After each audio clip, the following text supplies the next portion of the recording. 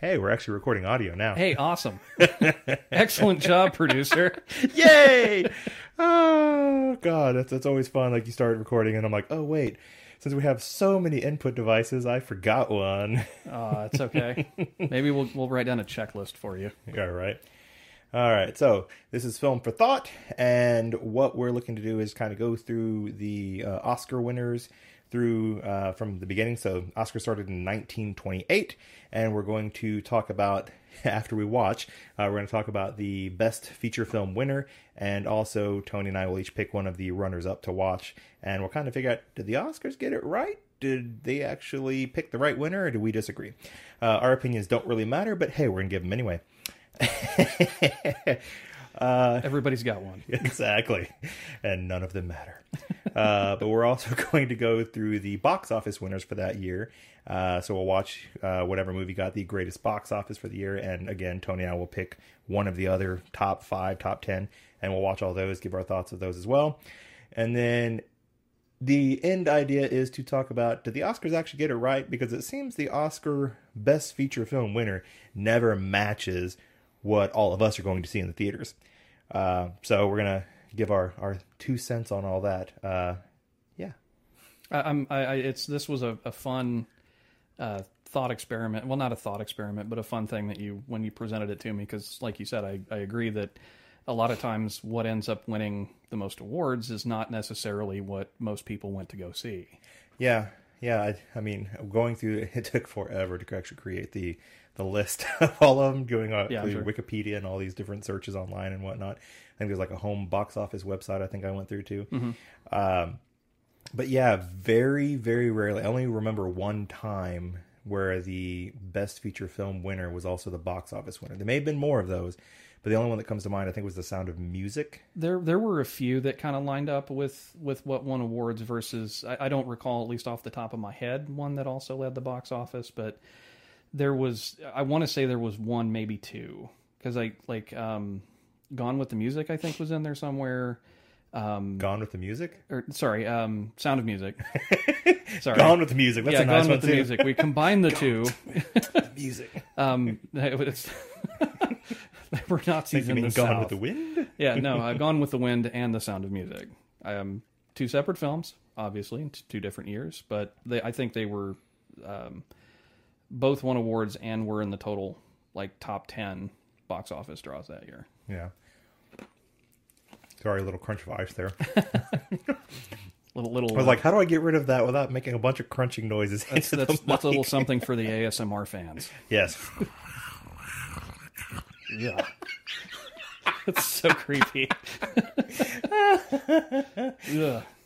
Oh, now I'm thoroughly grossed out. But in addition to going through movies and whatnot, so we also have this running joke between Tony and I. So he is obviously you're a beer drinker. You enjoy your beer. I do. When I first met you, you were a Bud Light man, but now you get into more of the craft brews, right? I was exposed to a whole world of flavor. Because your brother is the one that brought you that. Yeah. Yes. Yeah. Yeah, it's I don't even recall when it was, maybe 15, 20 years ago-ish now. It's been a minute. Yeah, it's been a fun journey. I mean, when I started, that's what everybody drank at the time, and that's just what you did. And the craft beer world has exploded from those times into the monster that it is now. Yeah. So many different fun flavor profiles and characteristics of different beers, and people are doing all kinds of fun, exciting things.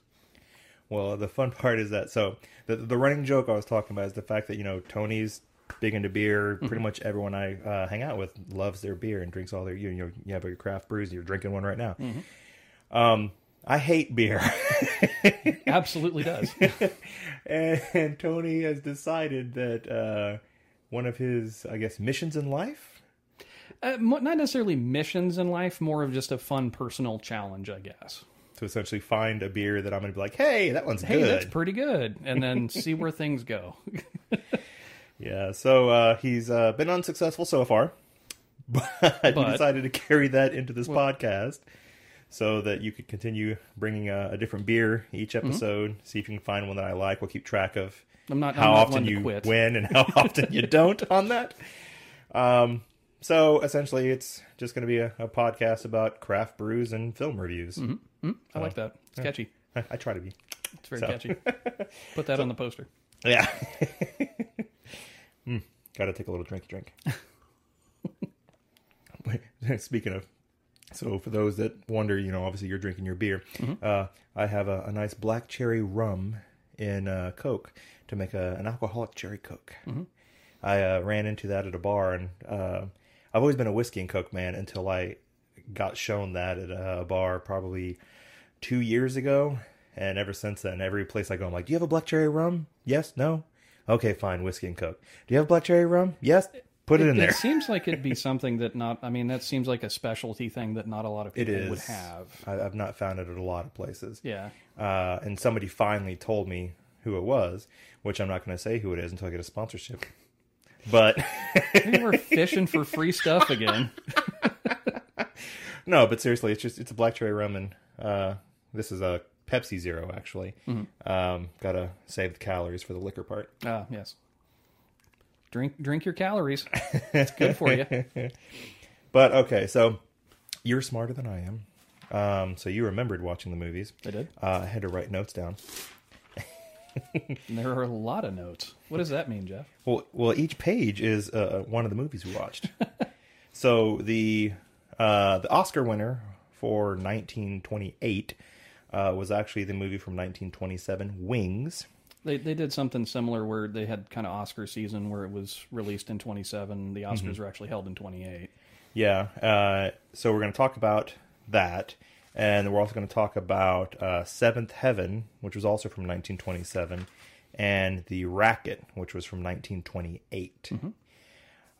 So this is the point where you hit pause. If you want to actually know what we're talking about, go watch the movies, come back.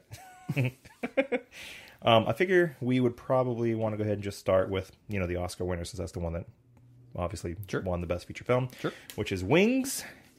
So the breakdown of Wings is essentially, it's a movie about two guys who enlist in the army during, I'm pretty sure it was World War I assume. So it was all three of these, two of these films out of the three, World War I actually played a large part of it because it was still very fresh in everybody's mind with it just ending in 1918. Yeah.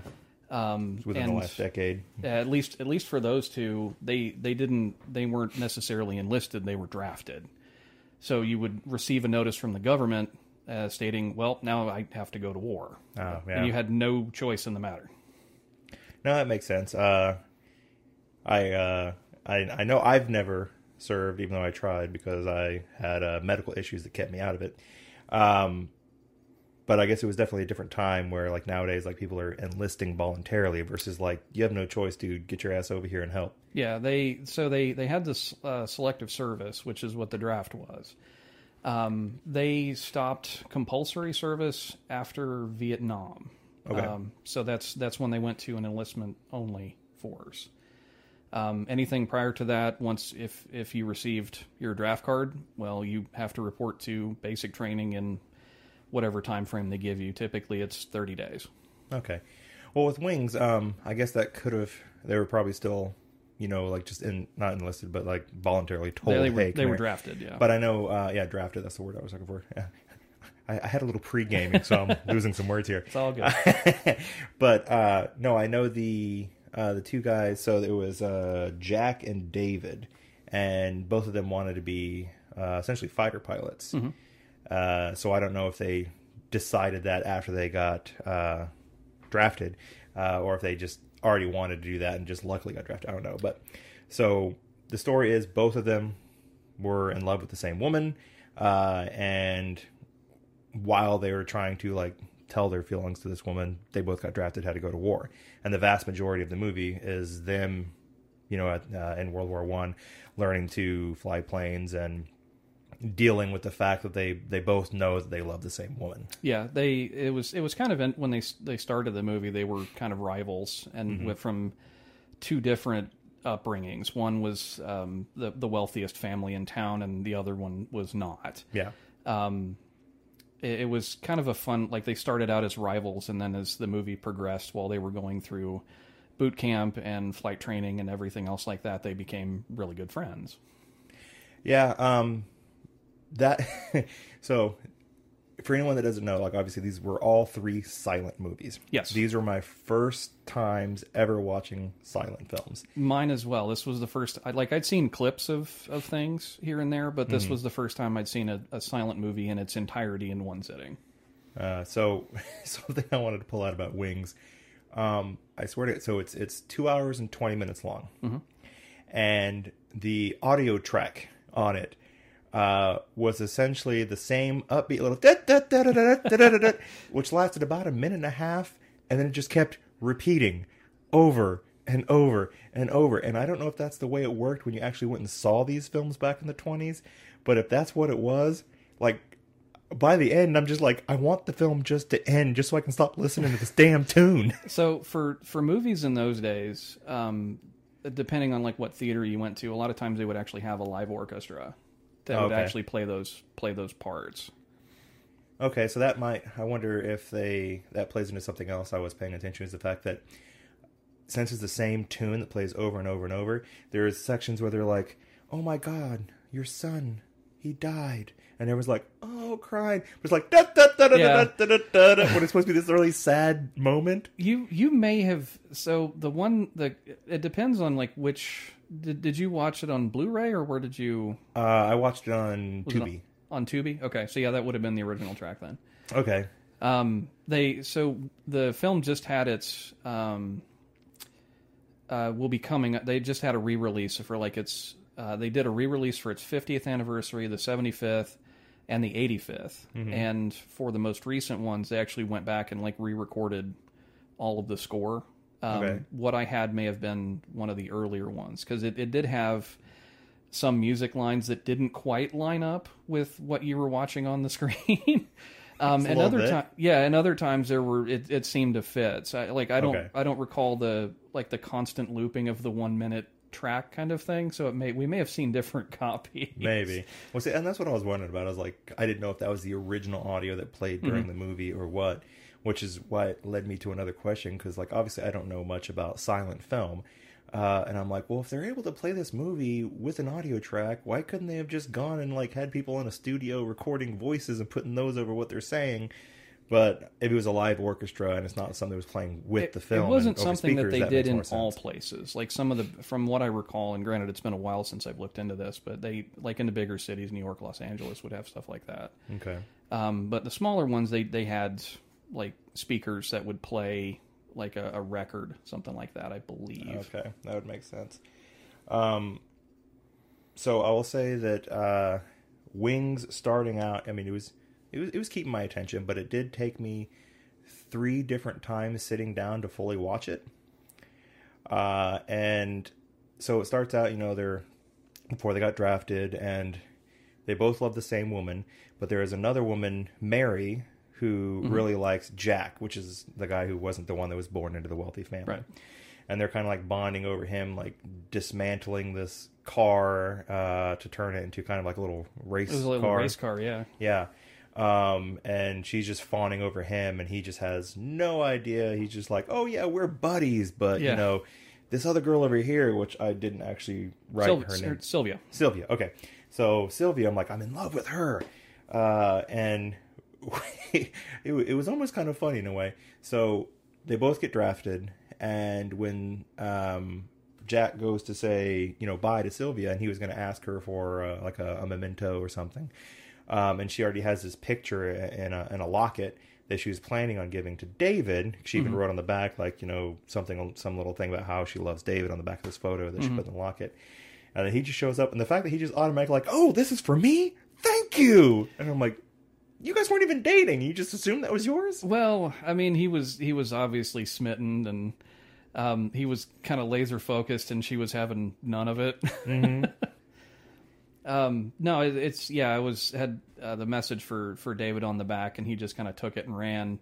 And then there was that little awkward moment where like they were talking, and then David came in around the corner and just stared at him like, "What are you two doing?" Yeah.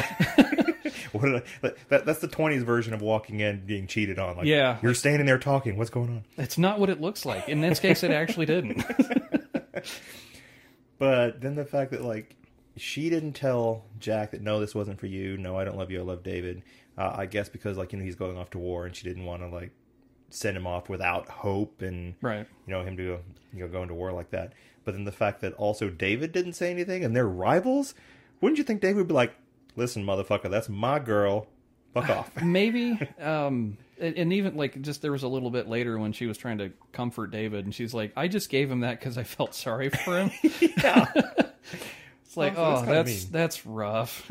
Just a little bit. Poor guy. But I mean, once they actually got to like their aviation school next year, then you're going through the ropes of learning like the army and how to fly, and like that part was interesting. Like I was trying to figure out how they shot some of that stuff with the technology they had at the time. Like my thought would be like they're in a fake plane with like a screen playing footage behind them, but that didn't look. I was like, that doesn't look like a screen playing stuff behind them. That looks like there's something else going on. They had some as far as like the actual like shots that they had on the actual planes. I didn't get a whole lot of, wasn't able to dig in too much to how they made those, because otherwise they would have had to have had a guy like lying on the fuselage, like just kind of rolling the film while they were recording it, which doesn't seem very safe. But then again, it was the 1920s. I will say that both the actors, the main actors, were both trained pilots. Really? They, if I recall correctly, the actor, and his name escapes me at the moment, that played the lead character, Jack, was a flight trainer for pilots in World War One. Oh, that's crazy. And the director, William Wilford, I think that's his name. I did not write down the director's name. He actually fought as a fighter pilot in World War One. Oh, wow. So all three of them had legit flight experience for this type of thing. I thought that was a super neat little fun fact. Yeah, that's like Tom Cruise and Top Gun stuff today. Like, I can actually fly planes. Back then, they were doing that too. Yeah, they were flying them for the Army. The guy that played David flew for the Royal Air Force in England in World War One. Well, speaking of Jack and David, I will say it probably took me an hour into the film during the war scenes and stuff to start really telling them apart, because they're both just like clean cut, Caucasian with dark hair with pretty much the same haircut. Yeah. And as long as they weren't wearing anything on their heads, like, and they're standing next to each other, you could kind of figure out who's who. But when there's like a bunch of movement and action going on, and they're wearing like hats and stuff, I'm like, I don't know who that is. I was a little bit different for me. I was able to tell them apart, just because the actor that played David was, his facial features were very distinguishing, at least to me. Right. Like he had a very big chiseled jaw, and he just looked like I don't Joe America. Yeah, Joe America. Team USA, here we go. Yeah, it's just it was at least from my perspective, it was kind of easy. Okay. What was I going to say? I completely lost that whole train. But no, I get where you're coming from as far as like being able to kind of mix them up a little bit. I see what you're talking about. Yeah, I did laugh when we got to the old school boxing. Oh yeah. That was actually kind of it. It was a fun little scene where they kind of went from rivals to friends, and yeah, they just needed to beat the shit out of each other. They like, all right, we're good now, buddy. Did. All right, let's do this. That was a good fight. Let's keep this going. I mean, there was no blocking, no nothing. It's just right hand after right hand. Just do.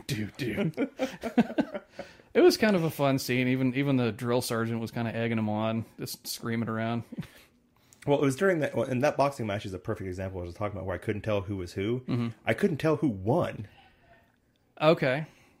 Now, I got the idea later on that it was Jack that won the fight, but I couldn't quite tell, because it was just two dudes just going nuts, and I couldn't tell who was who. It was, like, with the frame rates of the film, I think that, because I could see how it would be easy to tell, or not easy to distinguish. Mm-hmm. Between them, but then they showed that one shot of David lying on the ground. Yeah, that's the part where I was like, I think that's David on the ground, so I think Jack one. Yeah, and then the comic relief dude that was right before that, where he's like, "Yeah, I'll fight the drill sergeant." And he's just completely just gets knocked out. Yeah. No. That was fun. And everything. So they went through their flight school. They got, trained and everything, and they're actually out there now fighting now. But what laughed is like right before they got that, like when they were doing their training, they had this ambulance pull up when they're doing some of their training, and the fake yawn is just like, yeah. That was something I noticed for all three of these movies that we watched, was since they didn't have speaking lines to broadcast or record, that they had to do like all of their movements was like super exaggerated, and it was kind of fun when I was watching these, comparing like these three movie stars, because since we're talking about Wings, the girl or the actress that played Mary, is that her name? Mm-hmm. She was like the big movie star of those days. Her name was Clara Bow. I wondered that because I saw a bunch of other stuff pop up on Tubi for her. Yeah, she was it was the it girl is what they called that person. Okay. I noticed for that one, as well as the other two movies, that the lead actresses specifically, they had very expressive eyes, which I mean makes a lot of sense, because you have to convey an incredible amount of emotion without speaking, and that I thought that was a super interesting type of thing. Yeah, her eyes, the actress that played Mary, like her eyes like constantly seemed to be like a half a step from like starting to just tear over, because they were so like just glassy the whole time. No, I saw that too. But I think they also did like some extra makeup around the female's eyes to really make them pop out of it. Yeah, it's that I found that incredibly interesting, and it makes sense. 'Cause like I said, you don't have lines or anything to read. It's just you have to do all of it with just your face. Yeah. Well, speaking of the lines, having lines to read, I don't know if they actually had lines while they were doing it, but I did have some callbacks to Godzilla while watching some of these films. Yes. So they're just like, oh no, what's happening? Yeah, that was kind of a shock to me too.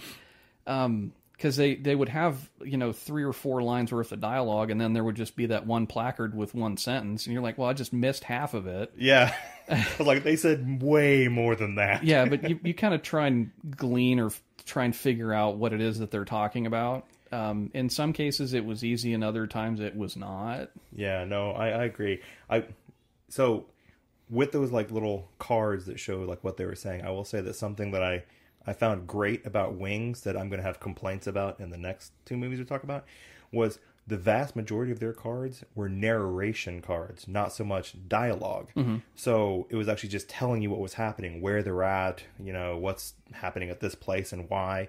And I found that a lot easier to follow along with the films, because one of my complaints about the other 2 we're going to talk about is the fact that I'm like, it just jumps into this story with these people, and it never says who the hell they are. Yeah. And I'm like, I don't know what's going on. But with Wings, they offered all this narration to kind of give you a background of stuff as they moved from scene to scene. Mm-hmm. Yeah, that was, I agree. I don't like it in television shows or movies when there's just no introduction to who these people are. They just kind of throw you into it, and you have to hang on and figure it out along the way. I've never really been a big fan of that. I obviously I don't want like exposition dumps and things like that, but just at least tell me who these people are and why I should care that they're there. You need the opening Star Wars scroll. No, maybe not to that. Maybe not to that degree, but at least give me something. Yeah. Not like, it's like you mentioned in the other 2 movies, in like Seventh Heaven, they just kind of threw you into it. Mm-hmm. And like I said, you just kind of had to figure this out. Like, oh, that guy's he works in a sewer.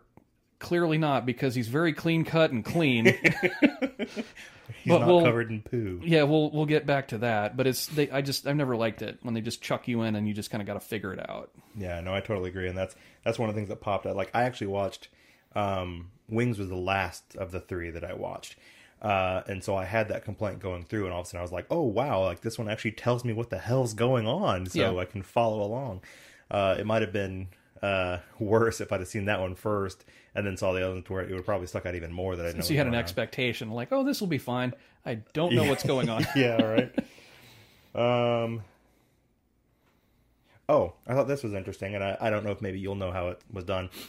During the dog fights. Mm-hmm. So, obviously they learned how to fly, and now they're actually flying, missions for the Army, for the... Air Corps? No, like the side that... My history is bad when it comes to me remembering stuff. I think the word you're looking for is the Allies. There you go. Because I was like, it's not the Axis, it's something else. Allies are the good guys. Yeah, that's the word I was looking for, is the Allies. So they're flying for them and, fighting like German planes and everything in the sky. And what I thought was actually kind of cool was the fact that, during the dogfights when, the entire movie is essentially black and white. It's really more brown and white, but that was actually kind of a neat difference between the two, actually, because Wings had more of a I guess it's sepia type tone to it, and the other one were like straight color. Black and white. I enjoyed that difference, actually. Yeah, that was cool as well. But what I was getting to is like when the planes got shot down. Oh, there was actually the flame was in color. So that was, and when the bullets were firing, that was in color. So in the initial release, that was all black and white. The actual like color in the flames, if I remember correctly, was added on a re-restore. I want to say it was the year after it was initially released. Well, I mean, even that would be 1929. That's still way back. Or it may have been even later than that. I mean, not do that when I'm recording. It's just like no, I do recall reading something about the addition of the flames. I don't recall when they did it specifically. Well, that would make sense then, because like when you watch a movie this old, actually, when you watch any movie, really, it's hard to tell sometimes what was part of the original release versus what was maybe added in, like, Star Wars Special Edition.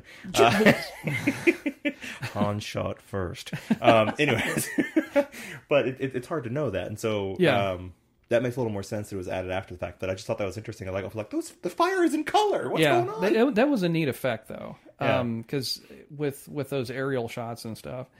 They're doing their little spin thing, but it would be kind of tough to tell if they were actually shot. So they were kind of, it was added for that shock value.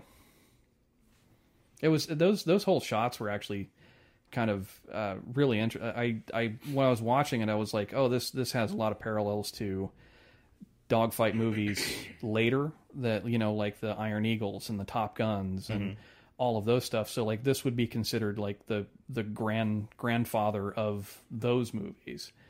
A lot of those same techniques that they still use. Yeah. It was kind of neat to see where they started. The overall story is something that, you've seen repeated over and over again. Two guys fighting over one girl. Yeah. Blah, blah, blah. Love triangle / square. Yeah, it's been done a million times. Yeah. But the actual dogfighting stuff I thought was really neat. Yeah, no, definitely. So speaking of the whole love triangle thing, so you had at the beginning Sylvia and Mary with the two girls. Yep. Sylvia was the one that Jack and David were both in love with. I've got the names written here for me to remember. David? You know me and remembering names, so I wrote them down. You're absolutely horrible at it. I knew this dude for 6 months, was hanging out with him almost every day because I met him in college, and then he gives me his number because we're about to go somewhere, and I'm staring at my phone like, what's your name? I'm just horrible at names. Yeah, it was really bad. I felt really insignificant. But hey, that was 22 years ago. You're still here. Yes, I'm still hanging around. Waiting for that payday. It's a long way away.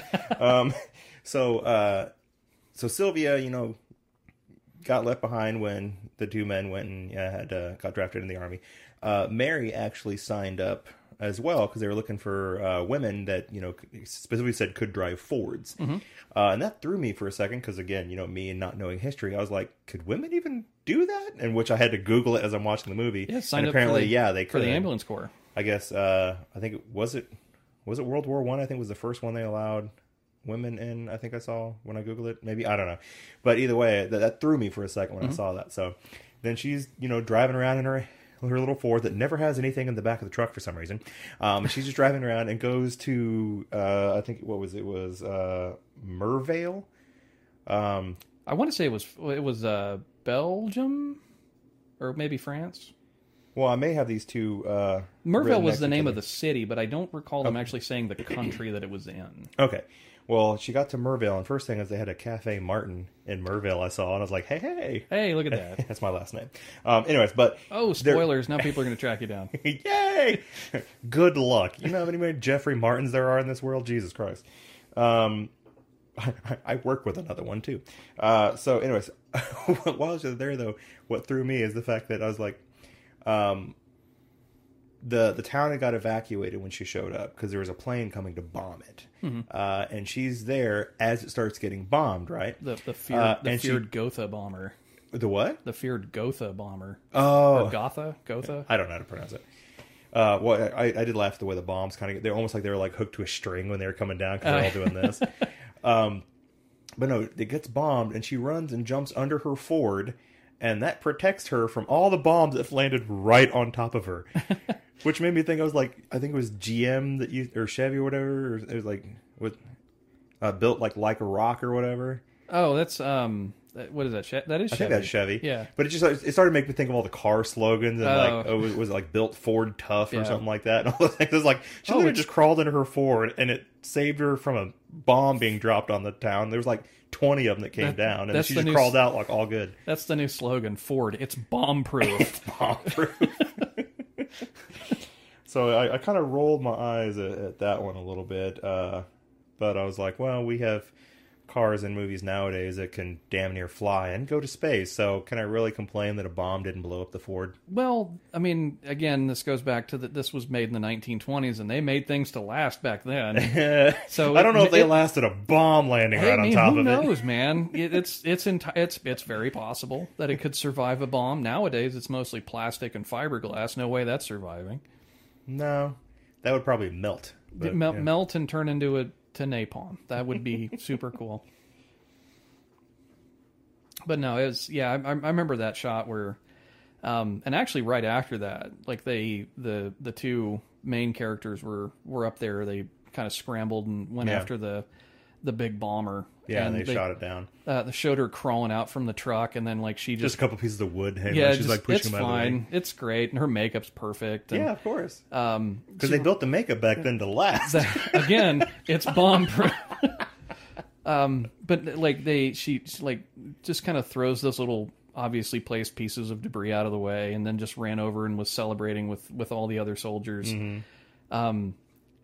That kind of bugged me a little bit because like they're standing around and this bomber is like after the spoiler alert anybody when Jack shoots down this bomber, like it's actively crashing and they're like within walking distance of where the crash site is and wreckage and everything's on fire, and it's like, guys, there may still be bombs on this thing. Why are you 10 feet from it? Well, I mean, look at nowadays. If the building's on fire, does everyone, or even I'll make it worse. There's a big semi on fire that was pulling a tanker that is full of gas. Yep. People don't run away from that. They stand there with their cell phones recording it. Also accurate. So, yes. Also accurate. Like, this is incredibly unsafe. I don't know. It's just one of those little fun things that I noticed. It was just like them standing around cheering with the active flaming wreckage, and there's still other things going on in the sky, and they're standing out, doing whatever it is that they were doing. So, I think it was not too long after that scene. So, like, we talk nowadays about, like, movies that are 2.5+ hours. I'm like, God, that is so freaking long. This one's essentially 2.5 hours long. But I started laughing because not too long after that scene, it pops up the car that says intermission. Yep. I was watching it at home, and I'm like, oh, well, that's kind of neat. Usually you see that in, like, Broadway plays where they'll throw up an intermission or something like that. Like, you don't see that in actual, like, movies or anything like that. They'll either cut that out and just make it one long thing. And I took full advantage of it. Like, I'll get up, pause and go for bathroom break? No, I just let it run. It was like a 5-minute intermission. Was it that long? Yeah. See, I skipped through it to get to the movie because I was still watching. I went up and got a drink and stretched my legs a little bit and came back down. The soundtrack wound down, and then here we go again. I didn't even have to pause it. That's really funny. I thought it was only like a minute or two. I didn't realize it was that long. Yeah, no, it's kind of fun. Like I said, you don't see that anymore. I have to cut some of that stuff out. I got to keep clearing my throat. Phlegm. So, they're still in the war when we come back from the intermission. And they were on leave. And I specifically want to talk about this. They're on leave in some town. I don't remember. I think it was in France or something like that. And the main character is getting drunk. And the David, bubbles. yes, that's what I want to talk about. David gets drunk and goes off with some girl, and we don't see him for a while. Jack gets drunk and he starts seeing bubbles come out of everything. He's shaking the drinks and people and just seeing bubbles and going. Yeah, that was that whole sequence from, and I'm sure we'll get to one part of it, but the whole sequence, at least to me, ran way too long. Yes. I mean, you can convey that someone is clearly intoxicated without resorting to shaking people and bubbles coming out of them. And he's like, oh, I want to go with her because she has more bubbles. It was like... All right, so we have to explain that. Yeah, sorry. So, no context there. So there was whatever that offensive is called. I'm sure you know what the offensive was when they were going to be pushing forward to try to end the war. I don't recall off the top of my head. Well, they mentioned a lot of this was dramatized, though. Yes. But I assumed whatever the offensive was called, that was the right name, but maybe it's not. But so they're pushing forward to try to end the war. The Allies are, and they're recalling everyone from leave. And Mary's in the area when. Of course she is. She's in the area when they're being recalled from leave, and she sees one of the lists with Jack's name. Yep. And since she's, head over heels for Jack, she takes that list and she goes and finds Jack to be able to tell him, hey, you got to come back, because if you don't come back, you're going to be court-martialed. And, of course, while there, he's having his bubble fit. Clearly, the bubbles was champagne. Just from some context, he was completely trashed on champagne. Oh, God, but... He was ignoring her because, she's got a uniform on. I don't want to talk to her. I'm talking to all these girls in dresses. And then she randomly bumps into some lady in, a bathroom or something that takes her to a changing room. Yep. And lets her change into one of the dancers', sequined dresses. Mm-hmm. And then she goes back and tries to talk to Jack again to get his attention. And just like you were saying, he's like, well, I want to look at the bubbles. So he shakes each girl to see who produces the most bubbles. It was in. Maybe I'm not cultured enough, and maybe I don't have as much experience in champagne as other people. But if you drink too much, I don't recall ever seeing anyone spouting bubbles out of things. No. And again, you can convey that someone is completely intoxicated just through their motions and body movements. I didn't get the bubble thing. And see, I was okay, when first he was, shaking everyone's drinks and bubbles are coming out. And I was like, I don't think drinks make bubbles, but okay. You get bubbles in the glass. But it was when he started getting bubbles out of, inanimate objects and people. That's the part where I'm just like, what the, if you shake a glass that has something carbonated in it, you're going to get bubbles in that. But they don't float off, and they're not, as big as your head floating off. I get what they were trying to do, but it wouldn't have been something that I personally would have chosen to convey that. At least not for that long, because it went on forever. It was 10, 15 minutes, that whole scene start to finish. He went off with Mary, they went up to her room, he's still shaking the bedpost and stuff to try to get bubbles out. And I don't know why she took him up to a room if she's trying to get him to go back. She was trying to keep him... because they had the MPs walking around grabbing people, and I think she was trying to keep him in his incredibly intoxicated state from running into them. Yeah. But that whole scene went, like I said, it went on way too long. I will say at the very beginning of that sequence, there was a really cool tracking shot that it's when they first started it. And they had that long tracking shot where they went across the room, and you had people sitting at different tables, and the camera was going in between everybody.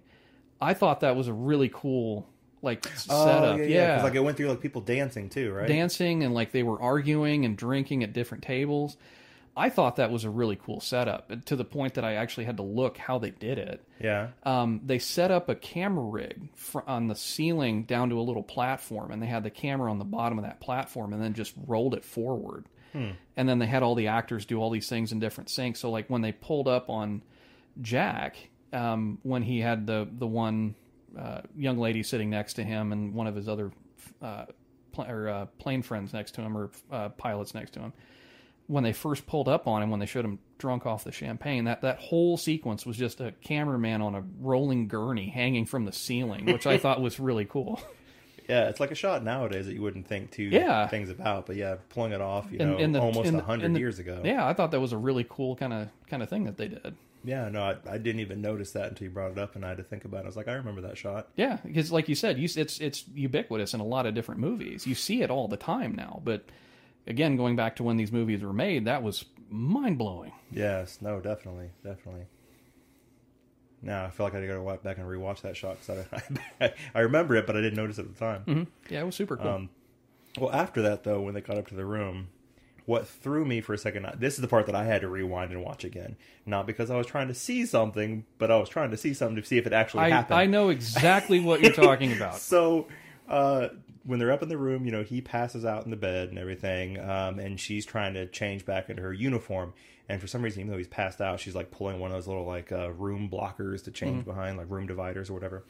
And the MPs that were looking for him walked in the room right as she was changing her top. And she sees in a mirror, and she's completely topless, and like starts grabbing stuff to cover up her breasts. And I'm sitting there, I'm like, I stopped and I was like, did a 1920s movie just show her topless? And so I had to rewind it and look. And if you actually saw anything, it was too quick with the footage for me to notice it.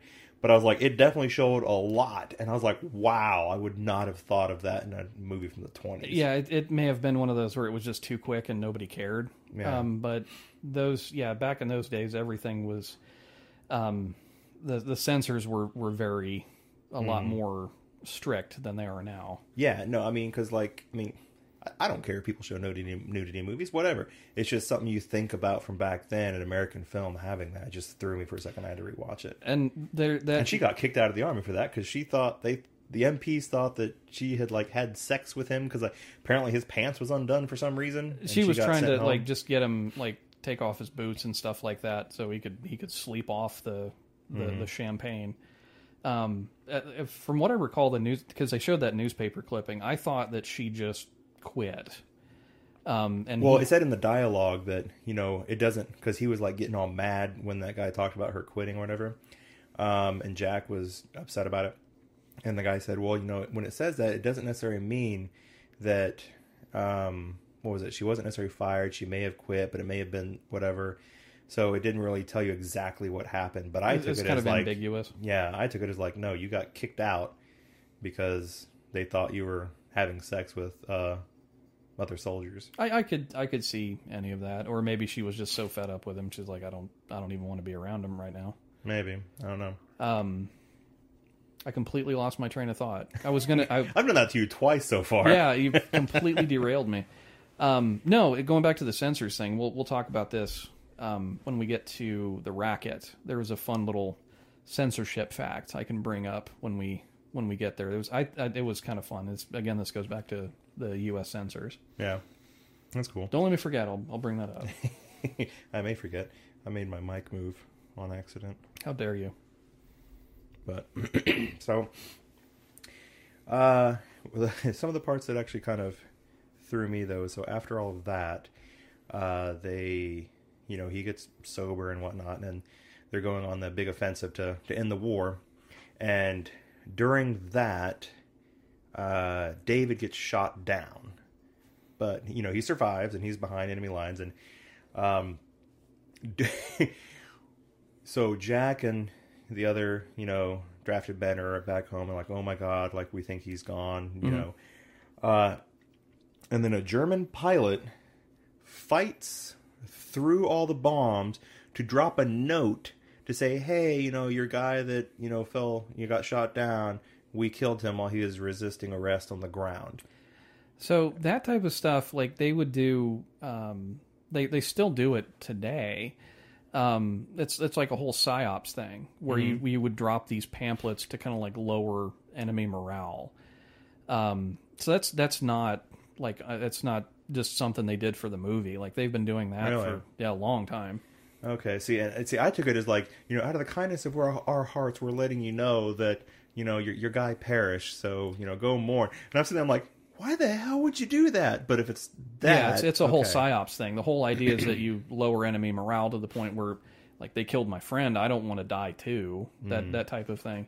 Okay, seeing it from that point of view, like, that makes a lot more sense than what I was seeing in my head, because I was like, well, I'm not going to risk my life to let them know that, hey, just so you know, your guy died. Sorry. Right. There's actually a important part right before that, if I recall, where you mentioned the photo that Sylvia had given. Oh, yeah, I meant to talk about that. That's a big, like, character moment. Yeah. Where Jack has the locket that Sylvia had given him. And he... if the picture fell out, yeah, like he dropped the locket because he was finally going to show David, because he'd been hiding it from him the whole time. When like David had like a little bear that he was his like lucky charm. Yeah, that was something his mom gave him when he was a kid. And Jack refused to show that to David, and he was going to show it to him, and he dropped the locket, and the photo just like fell. Yeah, out. The photo. And then he picked up the picture and saw that it had a message specifically for David him. Picked it up. Yeah.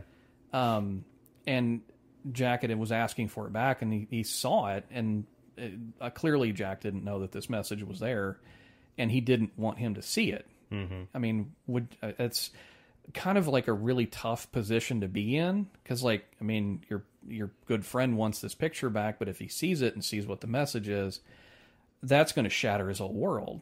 Yeah.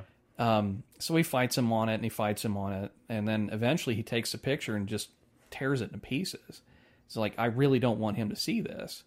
But Jack takes this personally, and they end up in like this fight, and then they're for all of 5 seconds. Yeah, for all of 5 seconds, and then their commanding officer shows up.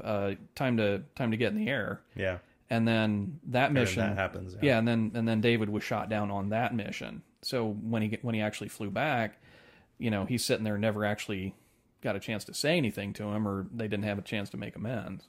Yeah, and so Jack was like kind of torn that he lost his friend and everything, and thinks he's dead, but he wasn't. Kind obviously from he survived. He's behind enemy lines, and straight out of Top Gun Maverick, he kind of sneaks his way onto an air base and steals a German plane so that he can fly back. And tragically, while they're So David had already been hit with, like, I guess, a bullet while he was being shot down the first time, and he's flying back in the German plane, and by that point Jack's back in the air and shooting down the enemy, and he sees this German plane. Yeah, he's blinded by rage. Yes. And during that flight, David looks up and sees the little shooting star on the side of the plane that he knows is Jack's symbol. So he knew it was Jack. So the symbol went to the very first part of the movie with the car. When he was creating that race car, and Mary, who lived next door to him, I'm assuming, happened to come over and help him to work on it. And when they were getting ready to paint it, she was the one that painted the shooting star on it, and then he carried that over to his plane. Just a little bit of context for everybody. So during that, David knows Jack's there, but Jack just sees this German plane, and Jack's trying to shoot it down. And so David's doing everything he can to try to, like, Jack, no, it's me, waving at him, screaming, trying to jiggle the plane. Yeah, but then Jack, being good at what he does, shoots the plane down. And David comes down, and in the process, I think it actually showed he got shot again. So he had more bullets go through him from Jack shooting him down. Passed out after the initial. Yeah, and so barrage. Like, it just shows him like going down, and his head's just flopping everywhere because he's out of it. And he crashes, and then Jack comes down and lands, and he crashes, like, I don't know, it was like at a church or something, because there was a bunch of people around. It was in a village. It was a small village, and it was like a bombed out house, I think, because it had like a straw roof and that type of stuff, and he kind of crashed right into it. And then there were Allied soldiers that came and pulled him out, and then just set him on a table, like in the house, and then that's when Jack landed the plane. And I was curious if the soldiers that pulled him out knew that after they grabbed him, like saw that like obviously he's not in a German uniform, like he was in one of us. he lost his regular uniform. Yeah, because he was in the like some kind of because he had like a coveralls or white something. T-shirt or something, Yeah. or a white shirt and that type of stuff. I don't know if they knew specifically that he was an Allied pilot, but I would assume they knew he wasn't German because they just laid him on a table rather than drag him off somewhere. Yeah. The fact they didn't just kill him right there, he was still alive, and they kind of like gentle with him. Like they had to, to me, I'm like they had to know something, because otherwise, like if he's the enemy, why would you be doing that? Well, it's that whole Geneva thing that may have came about after World War One because they used poison gas and nobody cared about that. But, that those things weren't outlawed at that time frame. But I still don't know if it was obviously a German pilot, if they just would have shot him right there, or what the protocol would have been for that. Yeah, that makes sense. But so of course Jack comes back down after he landed. He's going in like, he shot down this German plane and it's still there. So he's like cutting the little cross symbol thing. Yeah, he's taking his trophy. Yeah. And then he gets called into where the soldier he shot down was. And that's when he sees, it's David. Yeah. And then there's a big crying over the dying man moment at that point. Well, he murdered his friend. Yeah. But I mean, like David tries to say, like, I was already dying. So like you didn't do this to me because he had already been shot beforehand. To me, but I'm like, if you were already dying, how'd you do all of that to get back home? Like if you hadn't got shot down, you would have survived based on. Maybe, depending on how bad the initial wound was, I guess. Maybe, I don't know, or maybe he was just telling him that to make him feel better. Yeah, I would think that because like it seemed that he survived for several hours and then was able to knock out a guy, steal a plane, and fly home. So yeah. I'm like, if you were dying, bleeding out, I don't think you would have lasted that long. It may have been just something trying to comfort like, you didn't do this, I was already on the way out type of thing. Yeah, and so, I mean, to me, I'll get into what happened after that and then like my kind of bone to pick with the movie. So right after that, the war essentially ends, right? He goes home and tells David's parents that, he's dead.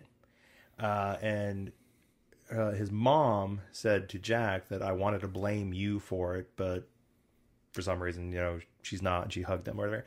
So I don't know if she knew that Jack shot David down. I don't know. But then he goes back and all of a sudden him and Mary are a thing, and ends with them kissing. Credits. You see Sylvia for about that long, crying because David's dead.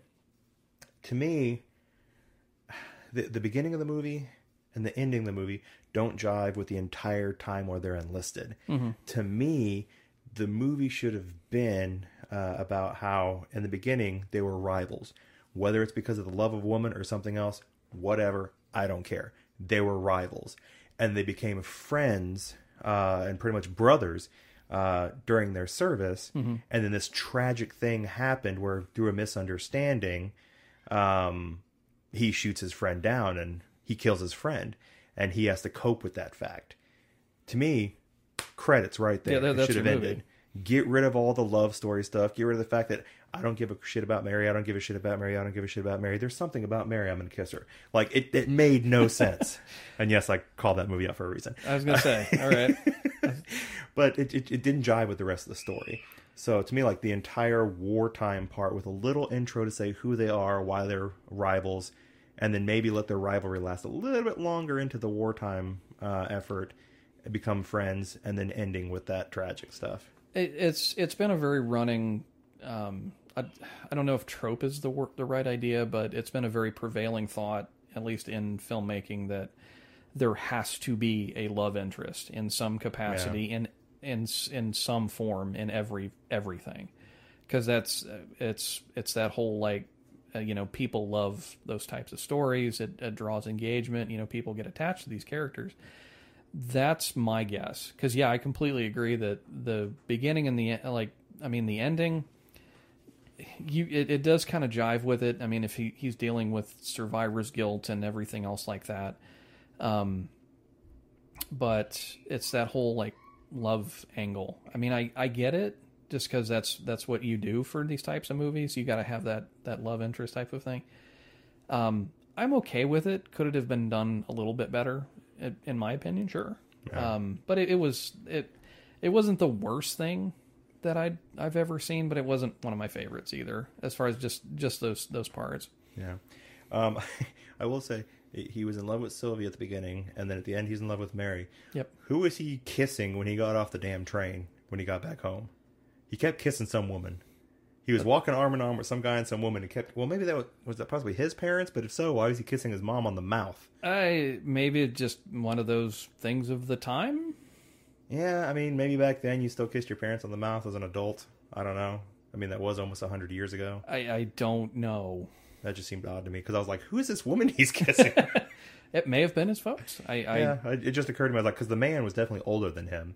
So maybe it was his parents. It likely was, but I didn't like zoom in to find out. And I don't think they showed his folks in the movie. I don't remember it showing his parents, but like he was just walking with two people from the train, and I was like, well, it could make sense that maybe it is his parents. Because they just showed the outside of the house and the car, but I don't recall them ever showing his parents. Now they showed David's, because they had that whole scene, in the beginning and the end. Yeah, but I don't recall them showing Jack's parents. No, I will say, all in all, like for this movie, is like it is like you said, like it has a lot of stuff to the film that are still things that are used today. The love triangle, the enemies becoming friends, stuff like that, and the whole time while they're at war, like that part was, fairly enjoyable to watch for a silent movie, because silent movies are not easy to watch when we're used to what we're used to with them. But I would still say, like, it was still a good film, especially for how old it is.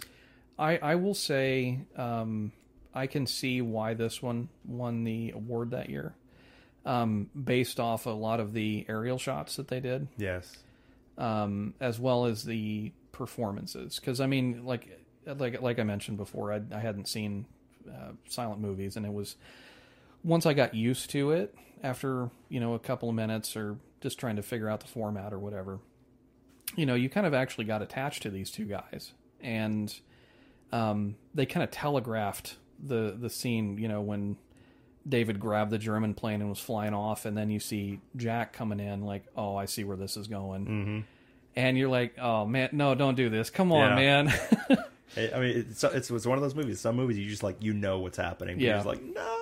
Yeah, they telegraphed it, and you're still like, oh, please don't do this. Please. Yep, he did it. Yeah, no, that part was a little sad. But no, like I said, all in all, I did like the film. Like most movies, it had some elements that I think should have probably changed. Yeah. Story-wise, but it was still a good flick. Especially for the time frame. I mean, that's something that we got to keep in mind. A lot of movies back in those days were based off of plays that had already been around. Mm-hmm. As far as I know, was an original picture. I don't think it was based off a play. I may be entirely wrong, but as far as I know, it's an original picture. Yeah. Well, I would say Wings, 1927, if you're wanting to follow along with any of this, or just to check out some really old Oscar winners. Definitely worth a watch. It's definitely worth the time, yeah, especially for, like I said... It's a long movie. It is a long movie. 2 hours and 20... We'll just say 2.5 hours. It was 2 hours, 20 minutes, yeah. But to see, like, where a lot of these modern pictures, and we mentioned Top Gun multiple times... Yeah. Where those types of dogfighting pictures kind of got their start. Mm-hmm. It's worth seeing just for that. Yeah, no, I agree. The next film that I'd say we talk about, because I think we'll get through this one pretty quick, at least from my perspective, Seventh Heaven. Okay. Also from 1927. Yep. This Wings was obviously the best feature film winner. This is just one of the other ones that were under consideration. This film also has some World War I elements to it. It does. Essentially, there's a guy who works in the sewer. What exactly he does in the sewer, I can't tell. It looks like people throw stuff in the sewer, and he's in charge of cleaning it out. And I'm like, stop throwing shit in the sewer. Yeah, he was removing, like, rags and looked like bed sheets. Yeah. And basically, sewers, and like, they didn't have, they had a sewer system, but if it was plugged up with stuff, then it would start overflowing and backfilling, and his whole job was to remove those blockages and keep the shit flowing, as it were. Quite literally. Like quite literally. Yeah, no, that makes sense. So he was, yeah, and this film takes place in France. I couldn't tell if it was actually in Paris, but it was in France. It was in Paris. Okay, so it's in Paris. He's a sewer cleaner, and he wants to be promoted to a street cleaner. Yep. And that's his whole dream in life. And there's this other woman who lives with what I assume was her sister. Yes, it was her older sister. Very emotionally and physically abusive. And she doesn't seem to have any dreams other than maybe getting away from that. So yeah, just her one thing was to get away from that situation. Like you said, her older sister was an alcoholic, very physically abusive. She would hit her with a whip, and at any perceived slight. That's her whole thing. So I will say, I wrote this a couple times as I was watching the film. It started out, and I became bored very quickly with Seventh Heaven, because even after halfway through the movie, I felt like nothing was happening. Essentially, like he just, he's cleaning the streets and like, I hate this, and that's all it was for like the first 20 minutes for him. 20 to 30 minutes, which is him, I hate this. And then for her, it was like, I'm trying to get away from my sister who is beating me. Mm-hmm. Randomly, these, like, I guess uncle and aunt show up that are apparently rich, or just like, we're going to take you away, but only if you're good girls. And, oh, you're not good girls. Okay, bye. So I'm like, well, they were from, so the two women were prostitutes. And I didn't pick up on that. Yeah, so when they showed that they were living in squalor, Diane and Nina. Yes, they obviously they were doing things that the family members didn't agree with or approve of. Mm-hmm. They're like, well, you're not worthy of coming with us because we're fine, hoity-toity people. Yeah, we don't want to associate with that type of behavior, so we're just going to leave you here. Okay, that I mean, I knew that they were like, they didn't agree with them. I didn't pick up on the fact that they were prostitutes. Okay, mm-hmm. That makes a little more sense. But still, the fact they just randomly showed up, hey, you want to go with us? You're prostitutes? Never mind. Or in today's terms, sex workers, because prostitute's not a good thing to say anymore. It's, again, but back then. Terminology. Yeah. But no, they had the priest or father show up and tell them that their family members were coming back. Yeah. I mean, I guess he's there telling them that. But I was just like that. I was like, okay. But then, so the fact that they didn't get to leave, the abusive sister blamed the younger sister, and I'm having trouble remembering who was who, between Diane and Nina. But so Diane was the younger sister. Was she? Yes. Okay. Well, in that case, like Nina starts strangling Diane in the street. Yes. And people are just looking at her like, okay, this is happening. Until finally, Chico. Yeah, Chico, which is a very popular French name. Is it? Okay. No. Okay. I was like, it doesn't sound like Not it. that I know of. So Chico, who is the sewer worker, intervenes and like dangles her over the sewer. To get her to promise to stop. Leave her alone. Stop hitting your sister. And then like she runs off, and again, was it Diane's the younger one? I believe so, yes. Okay, well, if she's the younger one, Diane is just like dead in the street, not moving, just... Well, she was choked till she was passed out. But then Chico just goes and sits with his boys like 6 feet away, and they're just like munching on some like crackers or something, bitching about life and about the fact that she's laying there and interrupting their lives, and I'm like, what the fuck? How dare this you woman was just inconvenience attacked me in front of you, pretty much almost killed, and you're just like, stupid bitch. So I was like, okay. And then, of course, that father shows up again, knowing that he wants to be a street cleaner. He's like, hey, I've got a street cleaning job for you. Here you go. Be here on this day. Shows up. This was, the whole thing didn't make any sense to me. No. No. If we're operating under the assumption that they assume she was killed, they just decide to have lunch next to a corpse. Yeah. And I think at one point, didn't you go like, I think he went over there like shoved at her or something, or I think at one point. Well, like this was after she woke up. Yeah, she started waking up, and he was just like, you're bugging me, and like, yeah. And then he grabs her and like drags her and shoves her against a car and then sits down and starts eating again. So, yeah, for this particular... It was funny, we mentioned Diane. She was played by an actress named Janet Gaynor, who actually won Best Actress for the Oscars that year. So Really? this was an actual Oscar winner. Okay, so she won for that role. Yeah, she won for that role. Well, so... That all takes, I think it takes like 20, 30 minutes for that to happen. Yes. So yeah, it's a very... Hence the slow. nothing's going on. Yeah, it plays into that trope where, you know, because like he starts to... does her a favor, right? Like after she wakes up and she like finds his pocket knife on the street and like was going to kill herself. End it, yeah. And like he grabs it and, you know, takes the knife away and the police got involved. So he's like, you can come crash at my place until the police are gone and then you got to go. But there was another point. The police had picked up her sister and a bunch of other women. So maybe that was the clue that they were sex workers, which I didn't pick up on.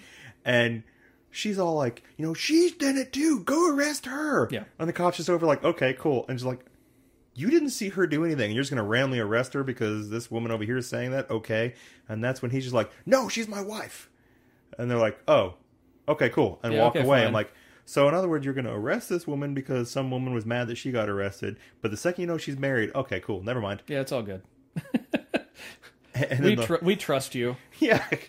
And so then he takes her home, which they had an interesting shot going to the home. So he lives up like on the top floor of some building that goes up a spiral staircase to get there, and the camera's like tracking from one floor to the next, going all the way up. That was a cool sequence. Yeah, yeah. I was like that one I remembered seeing because I actually did that one twice, I think, if I recall. So that one was kind of fun. But then it goes back to nothing happening. Like, she's just living there, and he's like, you know, don't get comfortable. Like, you're not staying here. As soon as the cops come and confirm that you're my wife, you're getting the fuck out. Well, he was doing that. Like, he was doing... But she was falling for him the whole time. You know, like, giving him haircuts and all this other stuff. And then the police actually show up, and they're like, okay, yeah, you're good. And then, you know, she just kind of, like, sadly... This goes back to what I was saying earlier, where... she was very expressive, and like you could tell, like, oh man, she feels, you know, this is horrible, because she, like, after the police leave, while he was getting a haircut or whatever, she's just trying to help out. She went and grabbed her things and then went to the door, and he's like, you know, if you want to stay, you're not in my way. Yeah. And you know, then the expression changed from like complete despair to, you know, just jubilation, like, great. Runs back inside and just picks up right back where she left off. Yeah, and then same kind of thing. He randomly gets drafted. Yeah, same kind of thing. France was one of the main allies that were involved in World War I. They did compulsory service as well. One of those, they just any fighting age male during those times, like, all right, grab a gun. Here you go. Yeah. So she. Apparently, through the power of her awesome haircuts, made him fall in love with her, and they decided to get married real quick before he goes to war. Mm-hmm. So she goes from being strangled to death in the street to getting married. That's a level up. That's just crazy. I mean, she found love in not in an unorthodox way, to say the least. Yeah, that's the whole, like, and again, this goes back to what I was saying earlier, that there has to be a love story. The whole thing is a love story. She starts the picture in just complete squalor, ragged conditions, and then she meets her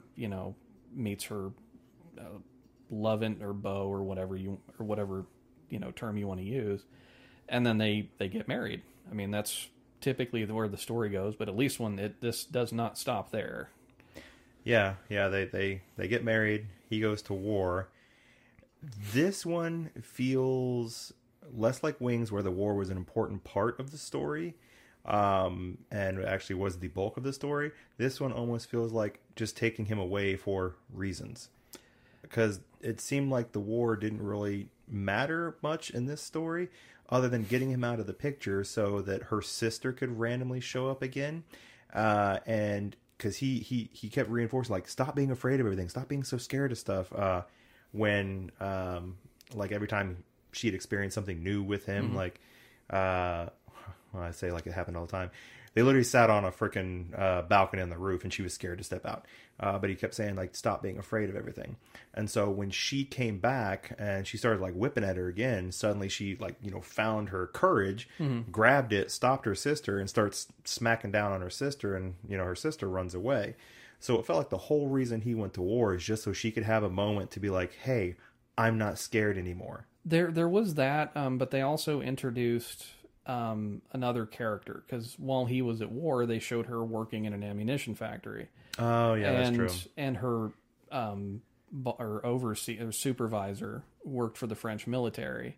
I was trying to get in her panties the whole time. Yeah, kept trying to pawn after, like, let me take care of you. I'll take care of this. Don't worry about him. Let me take care of you. That type of thing. So it adds that love triangle interest that we're coming back into play again. Yeah. I don't feel like that one actually offers anything to the story, but it doesn't. But it's there. It's the checkbox. Yeah. So I'm gonna because this movie had so much time of just, and this movie is also like 2 hours long. 2 hours long, yeah. And almost nothing happens. So unless there's something else you want to talk about, I'm jumping to right before he comes back home. So the actual, like, when they showed him. There was kind of a funny scene where I will say one thing. So they showed Chico and his compatriot. I don't even recall his name. It was kind of, so they showed the main character who, like we talked about, was very clean cut, super clean, yet he works in a sewer, that type of thing. Didn't jive with me. But his friend, there was supposed to be a comedic scene, like early on, where they showed these two women, like, over a floor grate, and his friend, who consequently looked like a rat, and I'm sure that was intentional. Like, he had this real, like, weird mustache type of thing, and, like, just his whole getup reminded me of a rat. They showed him, like, there was these two women that were standing over this sewer grate, just kind of like checking their makeup or something like that. And he thought he'd be sly and look up the grate. And then Chico just kind of, like, hits him with a mop thing that he was using to fish out bed sheets or whatever. Yeah. And he falls into the raw sewage. And my first thought was, great, now this guy has cholera. Like, you're definitely going to have... Or superpowers. He's not the Toxic Avenger, okay? But no, like, and he followed him off to war. But he still had that same type of motif, like you mentioned in the scene. I didn't even catch that it was the same guy. Yeah. There was that one scene where after Diane... the other street cleaner that he was, like, not that with guy. Went off. No, not the... Not the guy that kept saying comrade, not the guy with that, like, the big burly mustache. It was like, aren't you French? You keep the real mousy guy, like the first dude he was with, had like you'd mentioned when they were eating lunch, next to after Diane had strangled and she was knocked out in the street. This kind of further tied in the fact that they were trying to make him seem like mouse-like or radish. Where he was, like, kind of digging through, like, little pebbles in the street looking for something to eat, that type of thing. That whole motif didn't bother me. But that character, when they were in war, like, they were at base camp or whatever, and there was a funny scene while they were there where the cook was prepping, like, some chicken. And he kind of, like, waltzed over and was talking to the guy, and when his back was turned, he just replaced it with a log. Yeah. And then brought it back to, like, him and his squad mates. And then they brought in that to the officer's tent. Yeah, the chef took it in there. And, like, here's your lunch. And they open it up, and it's just a log. That, I thought, was kind of funny. It was kind of humorous, because they're outside just tearing that thing apart. Yeah, no, I completely forgot about that scene. To be honest, like, a good chunk of this movie is, for me at least, was kind of forgettable. Just because, like, you went so long with, like, it took 30 minutes to say... like, hey, I want to be a street sweeper, and you can come live at my house. Well, it's the whole finding love thing was the overarching. No, I get story. That. It wasn't done well. Well, now some of the war stuff, and this kind of ties into the whole true love angle that the movie's really about. They showed them on the front lines, and they end up getting involved in a charge type of situation.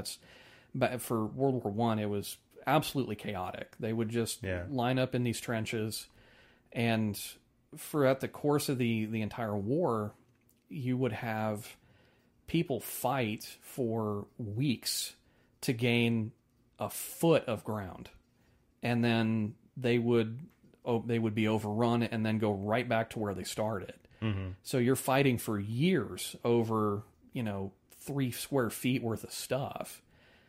They would line up an attack, and they would just line everybody up, and then they would start blowing their whistles, and then over the top they go.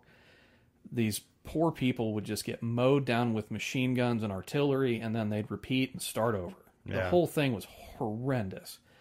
But this ties into that type of scene where they would line up, and then the officers would start blowing their whistles, and then over the top they go.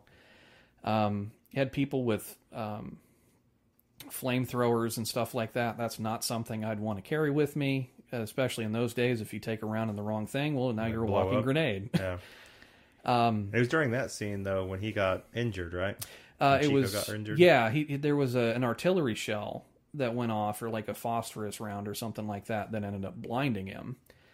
Well, you shouldn't mention that part yet, though. Sorry. Because that's one of my bones to pick. So, that happens. He gets back into the trench with them, and the father's randomly there from earlier that gave him the street sweeper job. So a lot of times they or I should say the priest. They would bring priests with them, because which is crazy. It's exact like everyone from his neighborhood's right there in his little group. Well, that's how they used to do it. Really? Yeah, like if you were all drafted from like one town, you're one squad. Ah. And it wasn't until later.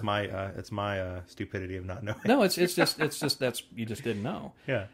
They stopped doing that after, I want to say it's World War One, because entire towns would be wiped out of military age males. Anybody that was drafted, they didn't come home, and so that's when they started mixing up.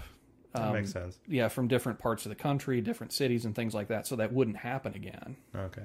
Well, the priest part doesn't matter. It's just the fact that he's on the ground with the priest, and the guys around him, and he's just like, please tell her I love her, and all this kind of stuff. And he's just like, ugh. It's that over exaggeration. But that's not the part that bothers me. Like, all of it was over exaggerating. But it's when they go back home, and there's like military people that come and tell her, hey, your husband's dead. And she's like, no, I feel he's alive. And then the other street sweeper who had gotten drafted came in, and it's like, no, he's dead. That can't be right. I feel he's alive. And then the priest comes in. It's like, everybody got sent home. Your husband's dead. No, I feel I can't believe that he's dead. And of course, that guy earlier you mentioned that's like trying to, take over husband duty. He's like, I'll take care of you. Yeah, it steps right in with the. And so everyone says he's dead, right? And then all of a sudden he's walking up the stairs screaming her name. And he gets to the top of the stairs, and he walks in and comes to find out he was just blind. How the fuck did they confuse blindness with death? So, let's be honest. The record keeping in those eras was not the best. 2 of the people saying that he was dead was standing next to him when it happened. Agreed. But it's entirely plausible that the power of love saved him. Maybe he just passed out. It's not unheard of because PTSD or shell shock was very prevalent in those days. Yeah. It's entirely possible that he just straight passed out, and then, they carted him off, and then he woke up later. They never actually explained it. So the fact that if he just passed out and then nobody checked to see if he was still alive and they just rolled him away? It's not... See, that's the trouble with like watching a movie that old, right, yeah, without the historical context. Because I'm literally like, the dude was blind and you thought he was dead. Yeah, so like shell shock or PTSD was like I said, incredibly prevalent in those days, because the way that they used to do those to prepare for an attack, both the like the German army or the French and Belgian army or the Axis and Allies or whatever you want to use. They would just continuously fire artillery shells, big ones, over the course of several days. And all you would just hear is shell after shell after shell after shell. and it would keep guys awake. They wouldn't be able to sleep. Their nervous systems are completely overloaded. Mm-hmm. And if, one of those phosphorus shells just lands right next to you and blinds you, you have no frame of context. All you have is just thoughts and pain. I could totally see him just passing out just from just the sheer exhaustion of everything. That part I could get. It was the fact that the two guys next to him. Yeah, yeah. Like, if you pass out, you're clearly still breathing. Right. So it's like, those guys confused blindness with death. It's also... But again, if they were so sleep deprived, which, again, maybe everybody watching the movie back then knew this. Yeah. So maybe it's just me watching, an almost 100-year-old movie. But me, I couldn't pick up on that. I'm literally like, so he passed out, essentially fell asleep, mm-hmm. and you're like, he's dead. It may have also been a thematic choice, where to create that whole drama of, like you said, everybody's telling Diane that he's dead, and just to kind of create a little bit of drama. One thing I thought was particularly in poor taste, like right after this, like the armistice is signed and the war's over, the bells are ringing and people are singing in the streets and everybody in this room are, cheering and, shaking their hands in the air. And then she's just off in a chair. I mean, obviously completely distraught and destroyed. And they're celebrating right next to her. Well, they could hear the music track, because the music track was like da, da, da, da, da, da, da, da. Which again, like, this is supposed to be like a very emotional moment, and you see everybody super happy, and she's just sitting in the chair, just completely destroyed. Yeah.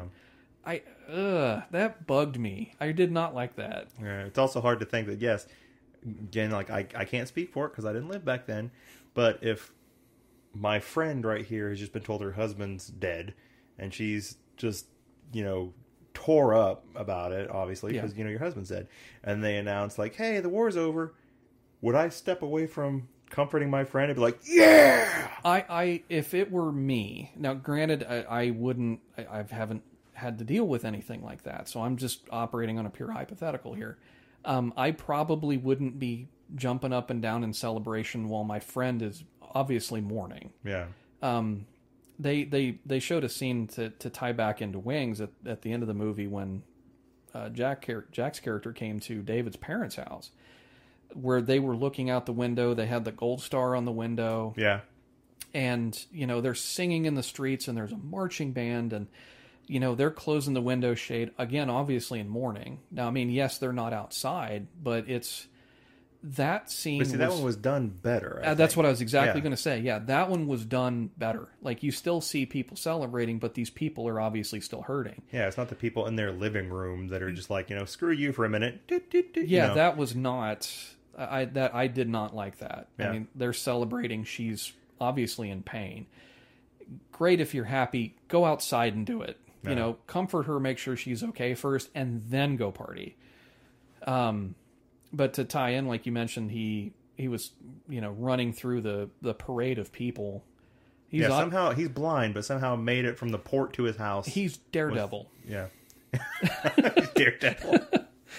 Well, I thought it was that spiral staircase mm-hmm. that goes up to his house. They had a camera pointing straight down, and he kept going, like, what was it, Diane or whatever, or is it, whatever it was the right one. I'll just say Diane. He's just like, Diane! Yeah, but I'm like, why are you leaning over looking up? Aren't you blind? Well, maybe he was looking for, like, yelling, trying to hear back or something like that. But with all the noise and everything, obviously she couldn't hear him. He runs up the stairs, somehow magically figures out which one's his. It finds out which building is his, where to go.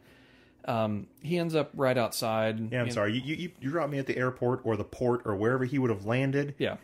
Blindfold me and expect me to walk home. I ain't making it. Maybe again, there's a lot left to the imagination. Yeah. He's Daredevil. Yeah. He is Daredevil.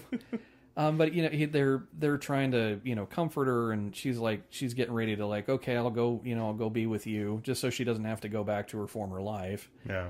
And then he basically kicks in the door, can't see anything, and then she in complete awe, like, oh shit, he's alive. And then she walks over, gives him a hug, and then they collapse on the floor together, and then the movie's over. Yeah. So, if it's not been clear with my tone and saying nothing's happening with this movie, I didn't like this movie.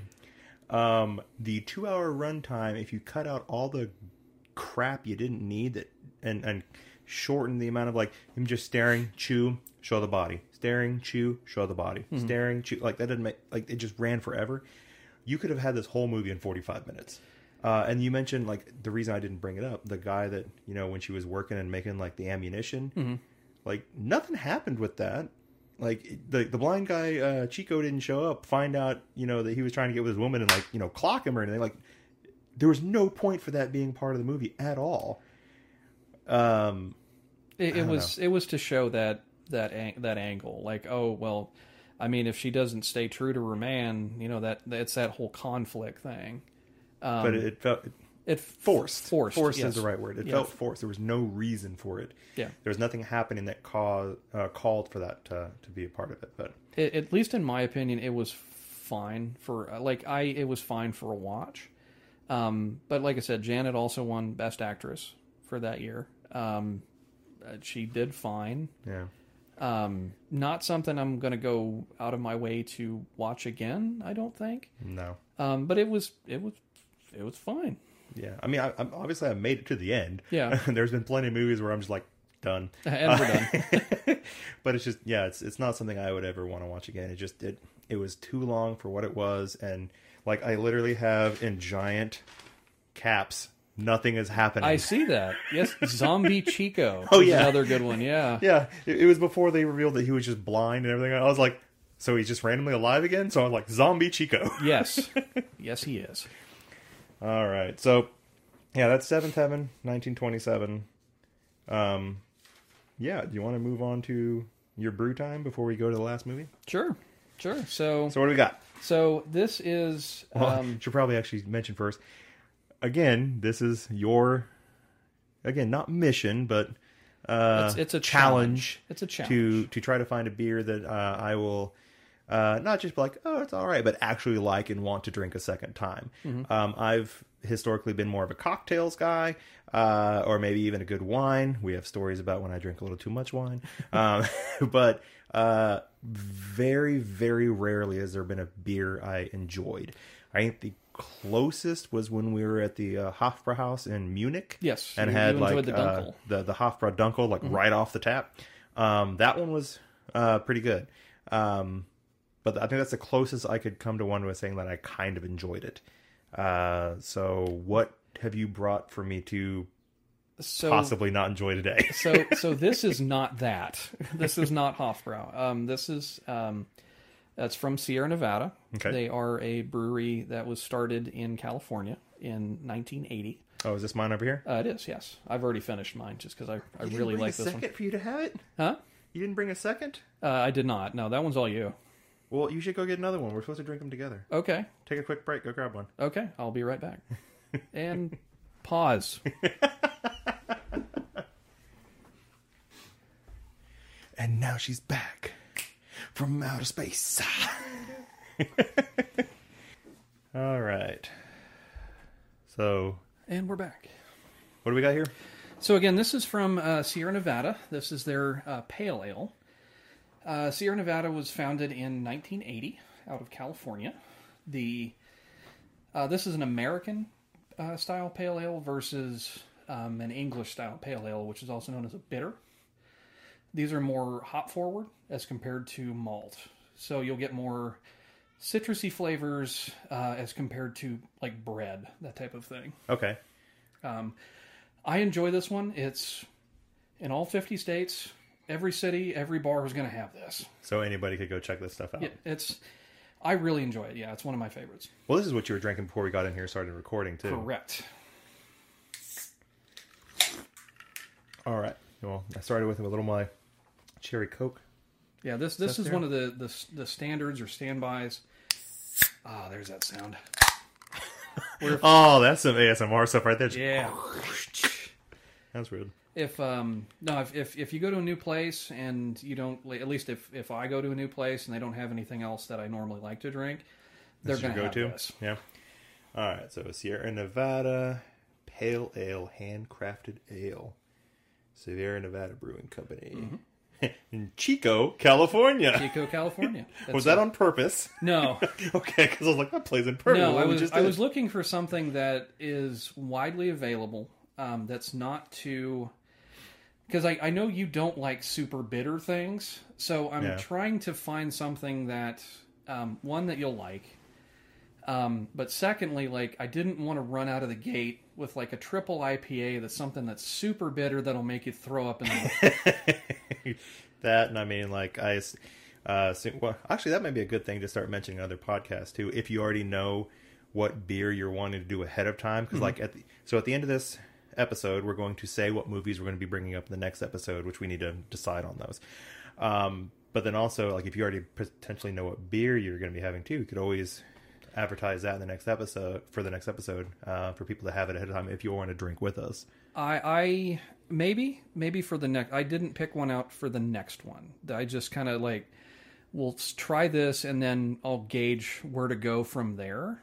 Well, to be honest, like the 1928 episodes are all going to drop the same day. Right. So it might be an idea to just know what the next episode... I mean, we don't have to do that. It's just a thought. Because I like the idea that, I mean, who knows?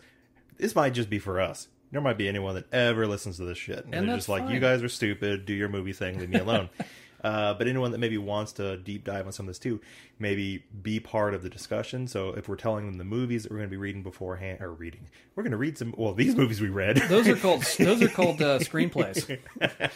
Well, we had to read these movies too. They were little, dialogue cards. But if they're wanting to watch them ahead of time, so they can maybe part of the discussion as they're watching, and you can give feedback and comments and everything like that as to what you thought. Same thing with the beer. Maybe they could drink it along with the episode to give their comments what they thought about it too, because I already decided, like, if we ever start getting comments, we're going to have a section where we're reading through a bunch of our favorite comments, regardless of whether they're good. They could be like, you guys suck, you're stupid, go live in a hole. I'll read those out loud because I think the shit's funny. So, anyways, sorry. Sierra Nevada, let's try this shit. Enjoy.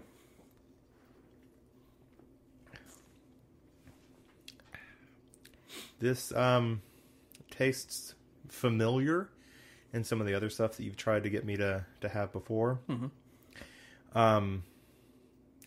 I don't think my palate is as refined with beer as, say, yours is. Okay. Because I don't think I'm picking up any citrus. It still feels like carbonated bread. Okay.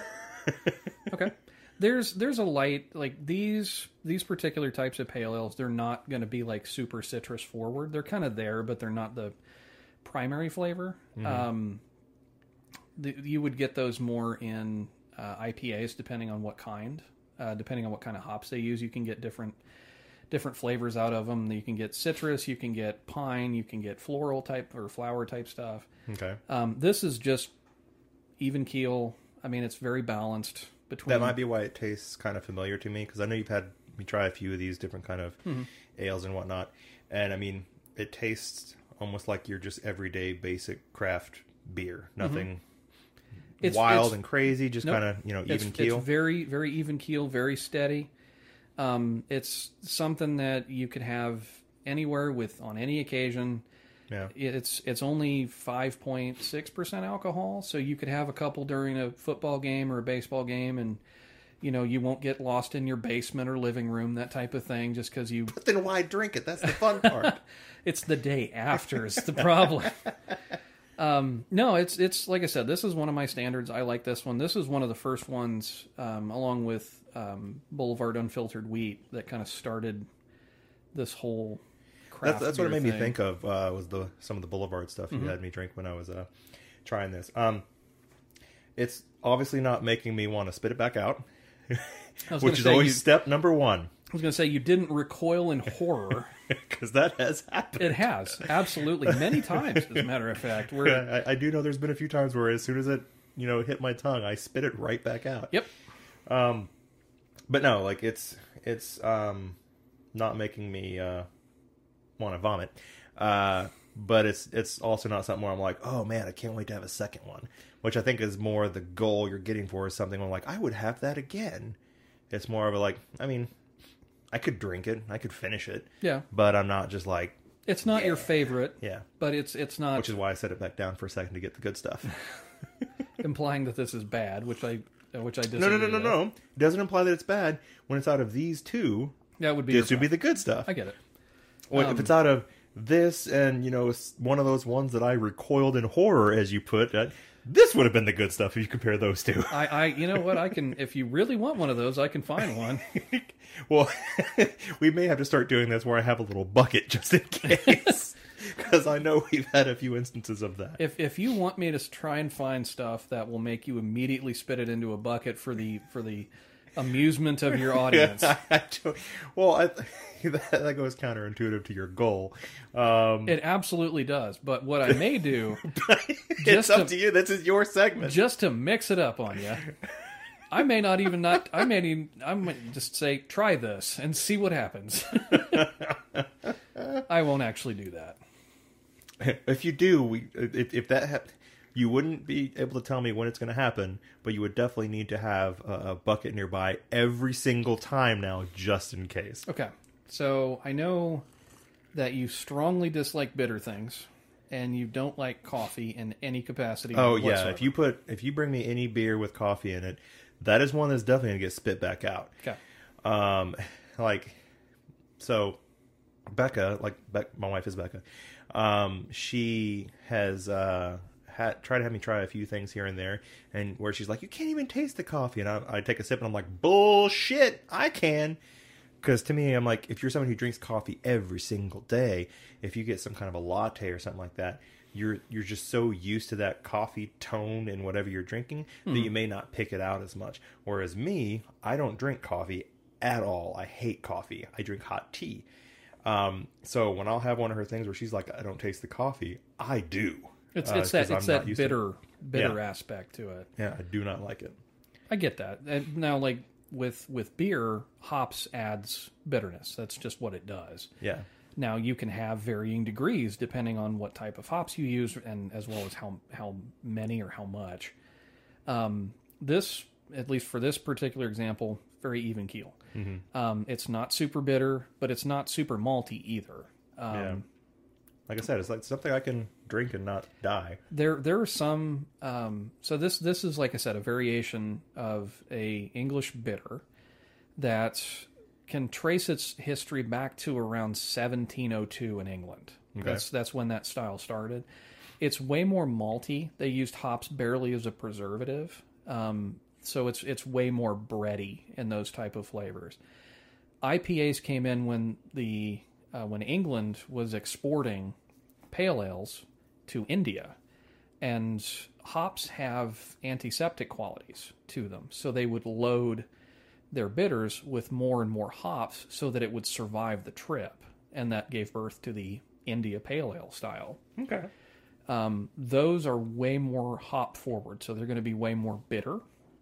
The trick with making a good beer is having a balance between the amount of bitterness, the malt or the bread flavor, and the alcohol. Typically, if you have more hops, you're going to have, to balance that out, you have more malt and you have more alcohol. So that's the trick, is finding a balance between all three. There are some IPAs that are so outrageously loaded with hops that the alcohol is, to balance out the amount of hops they use, the alcohol percentage has to go up to balance that out. Mm. So you're talking 10, 11, 12, 14, 16, 18%. I think I've heard you talking about some of those sometimes that you guys picked up. Yeah, they're very strong. I rather enjoy those. Love that sound. I just heard it when I was taking a drink. I was like, Again, another shout out to the ASMR fans. No, I rather enjoy those. Some of the really strong ones taste like Pine Sol. Just the amount of piney hops that they use. Oh, it's so good. I love it. I can't drink. It tastes like Pine Sol, and it's so good. It's like pine cones, and it's so delicious. I'm just like, how do you know it tastes like Pine Sol, and why are you saying it's good? It's so the Pine Sol one was one of the 18% triple IPAs or quadruple IPAs I was talking about. It's from Dogfish Head out of Maryland. I remember you mentioning them before. Or Delaware, excuse me. They're from Delaware. And again, because of just the sheer amount of hops that they use, and they're all piney hops, so it's going to be very, very piney smelling and flavored. You have an 18% alcohol to balance that out. So is that your Christmas tree beer? Oh, man. Ooh. See, speaking of Christmas tree drinks, I don't know if they're going to do it this year because I haven't seen it in a few years. But, I mean, as you know, I'm more of a liquor guy, and I've historically been whiskey. Yep. And Jack Daniels had actually put out some kind of like cider whiskey thing. I know it came in a white bottle, and it was around the holidays. I have no idea what you're talking about. It's been a couple years, so I can't remember exactly what it was. I mean, it was still a whiskey, but it had like some kind of flavors to it or something. I can't remember exactly what it was, but it had like like candy cane wrap stuff on it to make it look festive, like a Christmas set type of thing. Sort of like, I mean, it was the regular Jack Daniel's shaped bottle, but it had like it was just like the plastic wrap around it looked kind of Christmassy, and it was like white, and it had something about like, God, I wish I could remember, like Tennessee cider or something. I don't freaking remember. But what I do remember about it is like I always remember the bottle. It looks very Christmassy, and I would put that in eggnog, and it was so good. Isn't eggnog like traditionally you add alcohol to that anyway? Yes. Okay. But this specific alcohol that with specific that kind. was Okay, I got great, you. because I've had eggnog with some other stuff. Like my father-in-law gave us with oh god, the whiskey that they put like the fire stuff in. Fireball, yeah. They put stuff like that in, and he put like a cherry, like bourbon or something in it one time too. It just, and those were fine. It just wasn't the same as whatever this Jack Daniels was, and I can't. Maybe it was one of those one and done type of things, and now you missed your shot forever. Well, maybe it may have been a limited thing, but I swear I had it, and then within like 6 months to a year later, Sixta got me another bottle because I liked it with the eggnog, so I was able to have it the following year too. But maybe it was just leftover bottles that he was able to pick up one of, because granted, I'm not in the liquor store very often, but I haven't seen one of those in a while. I'll keep an eye out for you around the holidays and see if I can come across it. I don't I like whiskey and Kentucky bourbon and Scotch and stuff like that. I don't get it too often, but if I do, I typically have a couple of different distilleries that I stick to. But I'll keep an eye out around the holidays, and if I happen to come across it, I'll get you a Christmas present. Well, I'm okay with that, because I think most birthdays you get me liquor anyway. That makes me sound like an alcoholic. I swear I don't drink that much.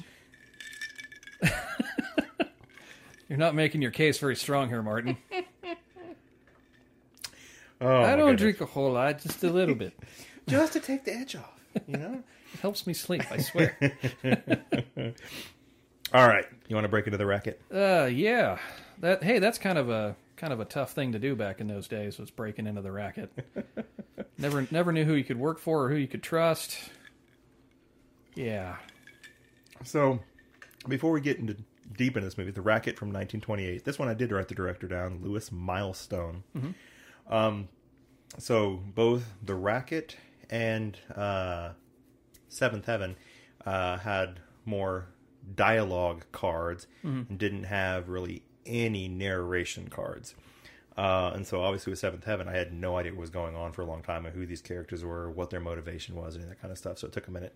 The Racket is essentially a cop trying to take down a bad guy. Yeah. And the bad guy always being able to skirt the law and find a way to get away with what he's doing. That's what this movie is at its core. Yes. Yeah. No World War I references. Nope. It's literally just good versus bad, trying to take down the bad guy, but the bad guy kind of has the city wrapped around his finger. This was another one that was based on a play. Really? It's from my understanding, it follows the play pretty closely, but it's set in Chicago, or some other. It's supposed to be an allegory for Chicago, I think, during Prohibition, and the main character McQuigley, if I remember his name. Captain James McQuigg. McQuigg. So I was in the ballpark. Yeah, McQuigg and Nick Scarsey. The Scarsey brothers. Yeah. Thomas Meighan plays the incorruptible police chief. Which I couldn't tell that he was incorruptible at first. So the movie starts with Scarsey trying to put a hit out on him. Yep. Like, essentially, McQuigg is walking down the street. Some guy in a window above is all like... Yep. It's kind of a warning. It was one of those... the way that I took it was... So there were many instances throughout this movie where... he's trying to, give him cash or bribe him to look the other way and that type of thing. And he would always, no, I don't want your money. But it was hard for me to catch that at first. Yeah. Because, like, they had the little hit that missed. Mm-hmm. And I couldn't tell if that was a miss on purpose or what, as a warning. I wasn't sure. Because right after that miss, McQuigg's all looking around with his gun, trying to figure out, mm-hmm. who it was. And then Scarsey just kind of, like, steps out of the door behind him and just kind of, like, stop trying to break into the racket or whatever. And then... drives away. And then, like, he shows up and he's saying, hey, come by the house. We're having a party and all this kind of, so inviting him for all this stuff and doing stuff. So it took me when I was like, is this cop on the take? Yeah. And it took me a minute to figure out no is like... He was trying to tempt him. Yeah. Continuously, like repeatedly. But the Scarsey, I'm assuming, was supposed to be an allegory for Capone. Which would make sense. That's how Capone made his money, was through bootlegging. Mm-hmm. It's that standard, cop story where they kind of play off of each other, and you have the immovable force, and then the what's the phrase? Unstoppable force, immovable object. Thank you. One of those types of things where they kind of play off of each other.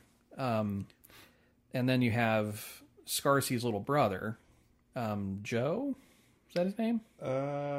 Maybe. I don't remember. I don't think I wrote that down. Where you have the elder Scarsey who's trying to keep him out of the business. Like, you're going to go to college, you're going to do all this other stuff. Don't do what I'm doing. Mm-hmm. Which adds a different kind of layer to his character. I mean, yeah, he's clearly a bad guy, but he doesn't want that for his younger brother. Yeah.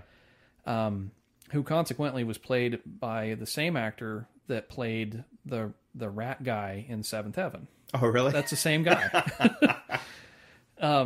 I don't remember his name, and I'm just going to refer to him as the rat guy because that's clear. They were trying to sue a rat. Let's go Ninja Turtles. He's the Rat King. Yeah, he is the Rat King, or Splinter in this case. But yeah, no, the Rat King is actually a character in Ninja Turtles that talk to rats. A Rat King is also a thing. Is it? Yes, oh, okay. It's where a bunch of rats get their tails caught and they can't unlock them. It's called a Rat King. Oh, okay. Mm-hmm. Don't know why it happens, and as far as I know, scientists don't know either. It just kind of happens. It's the sewer worker down there just fucking with people tying their tails together. They do that a lot. Then. Don't know why.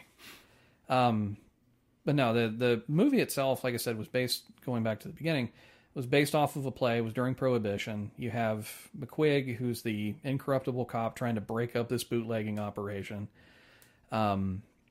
through repeated attempts to bribe or kill him from the Scarsey brothers. The story itself, just overall, I thought was fine. I mean, it's the same cop story that you've seen 100 times. This was the first. Well, you've seen it 100 times. Since now, then. Yeah, back then that was somewhat original. We had talked earlier about censorship in these different types of movies. This movie was not allowed to be played in Chicago because of how it portrayed the police department. As stupid? No, as corrupt. Oh, okay. Well, it was like some of them seemed stupid, but then the higher ups were corrupt. Yeah, yeah, because you had. The Scarsey, or the elder Scarsey, would get arrested, and then there would be a call come down from the old man saying, let him go, and then he would be let go, who was clearly on the take and was making money and whatever. But it portrayed them as corrupt, so they obviously, this was Chicago. Yeah. That was where Capone made his money, was in Chicago. They didn't want that all tying together. So they didn't allow it to be played in Chicago at all. That's crazy. I what threw me is, like, I don't know if you noticed in the opening credits, it said presented by Howard Hughes. That And I yes, was like, oh shit, really? yeah, that was made by his production company, and as a matter of fact, what we watched. So after that production company stopped making films, the movie was thought to be lost, like entirely, like all existing copies, and we're going to come across that through this movie journey quite a lot. Yeah, we've already seen it a couple times with what we're going to be doing next episode. So with this one, the last existing copy, known existing copy, was in Howard Hughes's private collection. Wow. And they found it, I want to say in 1992, when they were finally going through and cataloging everything. This was the last one, which I thought was a just fantastic, fun little fact. That's crazy. Same thing for... I wonder if that's partially why it's on YouTube. Just if it's online, then it can just live forever. Well, it's because of when the movies were released, they're in the public domain now. Yeah. So as of January 1st, if I recall, for both Wings and this one, and I'm assuming Seventh Heaven as well, they're all in the public domain. So you can post them on YouTube as many times as you want. Nobody can sue you for it. Wings was also one of those lost movies up until, I want to say the 80s, until like one copy was found in some random private collection, and it's considered the last one. And then that's when they restored it, and then that's where you get the copies from now. But yeah, as far as the Racket, that came from Howard's collection. That was the last copy. Well, it's a good thing he helped produce, or not produce, but bring this movie to light. This was also well before he lost his mind. He was a very famous germaphobe, wouldn't trim his fingernails, and urinated into jars and kept them. Well, this is not the Howard Hughes podcast. No. So that could open a lot of doors there. No, but it's just, it was one of those like, Howard Hughes. Okay, let's read about him. Oh, boy. Yeah. Sorry, I didn't need to derail it. No, you're good. Well, I want to make a quick note about the music, because I mentioned the music in the last two. So obviously, with Wings, it felt like the same minute and a half, just loop of, and then with Seventh Heaven, it felt like elevator music. I equated it to that Cisco hold tone. Oh, that just keeps, Opus like, number looping. 5. Yeah. I was just kind of like, But this one, like, I was like tapping my feet to it. I was getting into it when the music on this one was going. It was like very kind of like upbeat, jazzy and stuff. And like, there was one scene, and you kind of mentioned this for where the music didn't quite line up with the scene. So one particular sequence that caught my attention was that birthday party that you mentioned that Scarsy was hosting for his younger brother, that he invited McQuigg to come by to. Yeah. So he's at this party, and he's got his brother there. There's dancing girls, there's champagne, food, all the fun stuff, and then his rival gang comes down. Yeah, with Spike, I think it is. Yeah, Spike Corcoran. So his gang comes in, and they start setting up shop around the room, which is obviously supposed to be a very tense scene, because clearly they're planning something here. And you can see them, they got their hands on their pistols in their pockets. They're kind of not being very coy about it either. There was one kind of cool frame during that scene where the elder Scarsy brother is staring the guy down, the gang leader, and he had this shot where he had his hand down and clearly pulling his pistol out, and it was just out of focus. But the bad guy was the Spike over there. That's why I did that. I was like, I know what shot you're talking about. That was a cool under the table, shot. And it's kind of like the gun kind of comes up and is like pointing at him. Yeah, that was a cool shot. I like that. I saw that too. Yeah.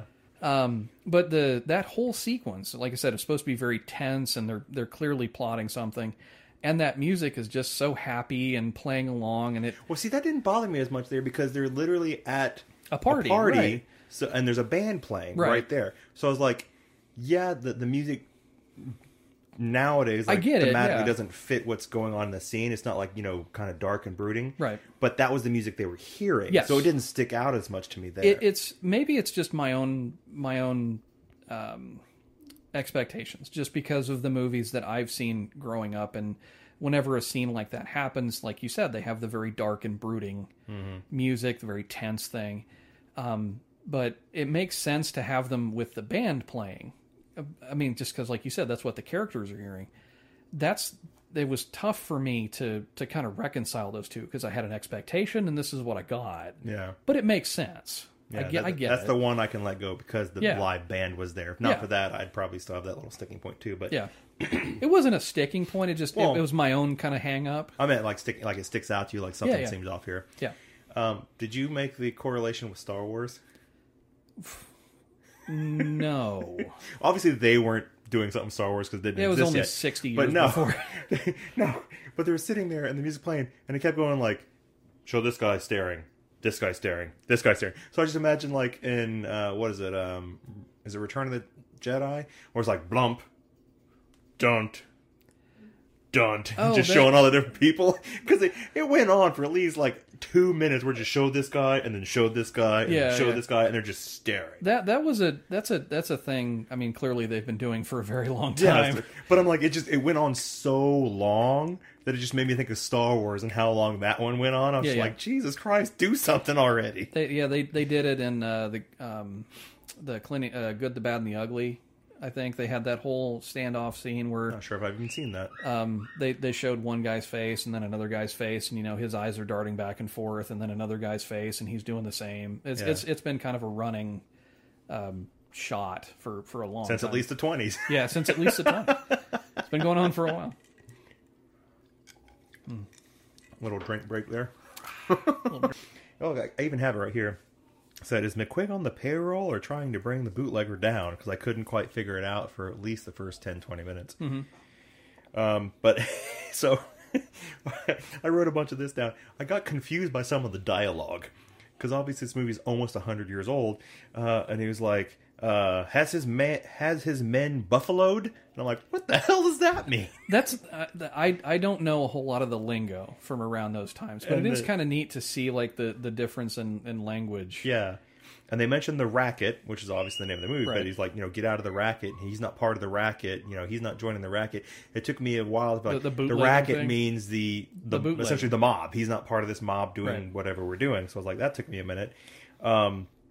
That's a horse on me. Is that like, that's my bad?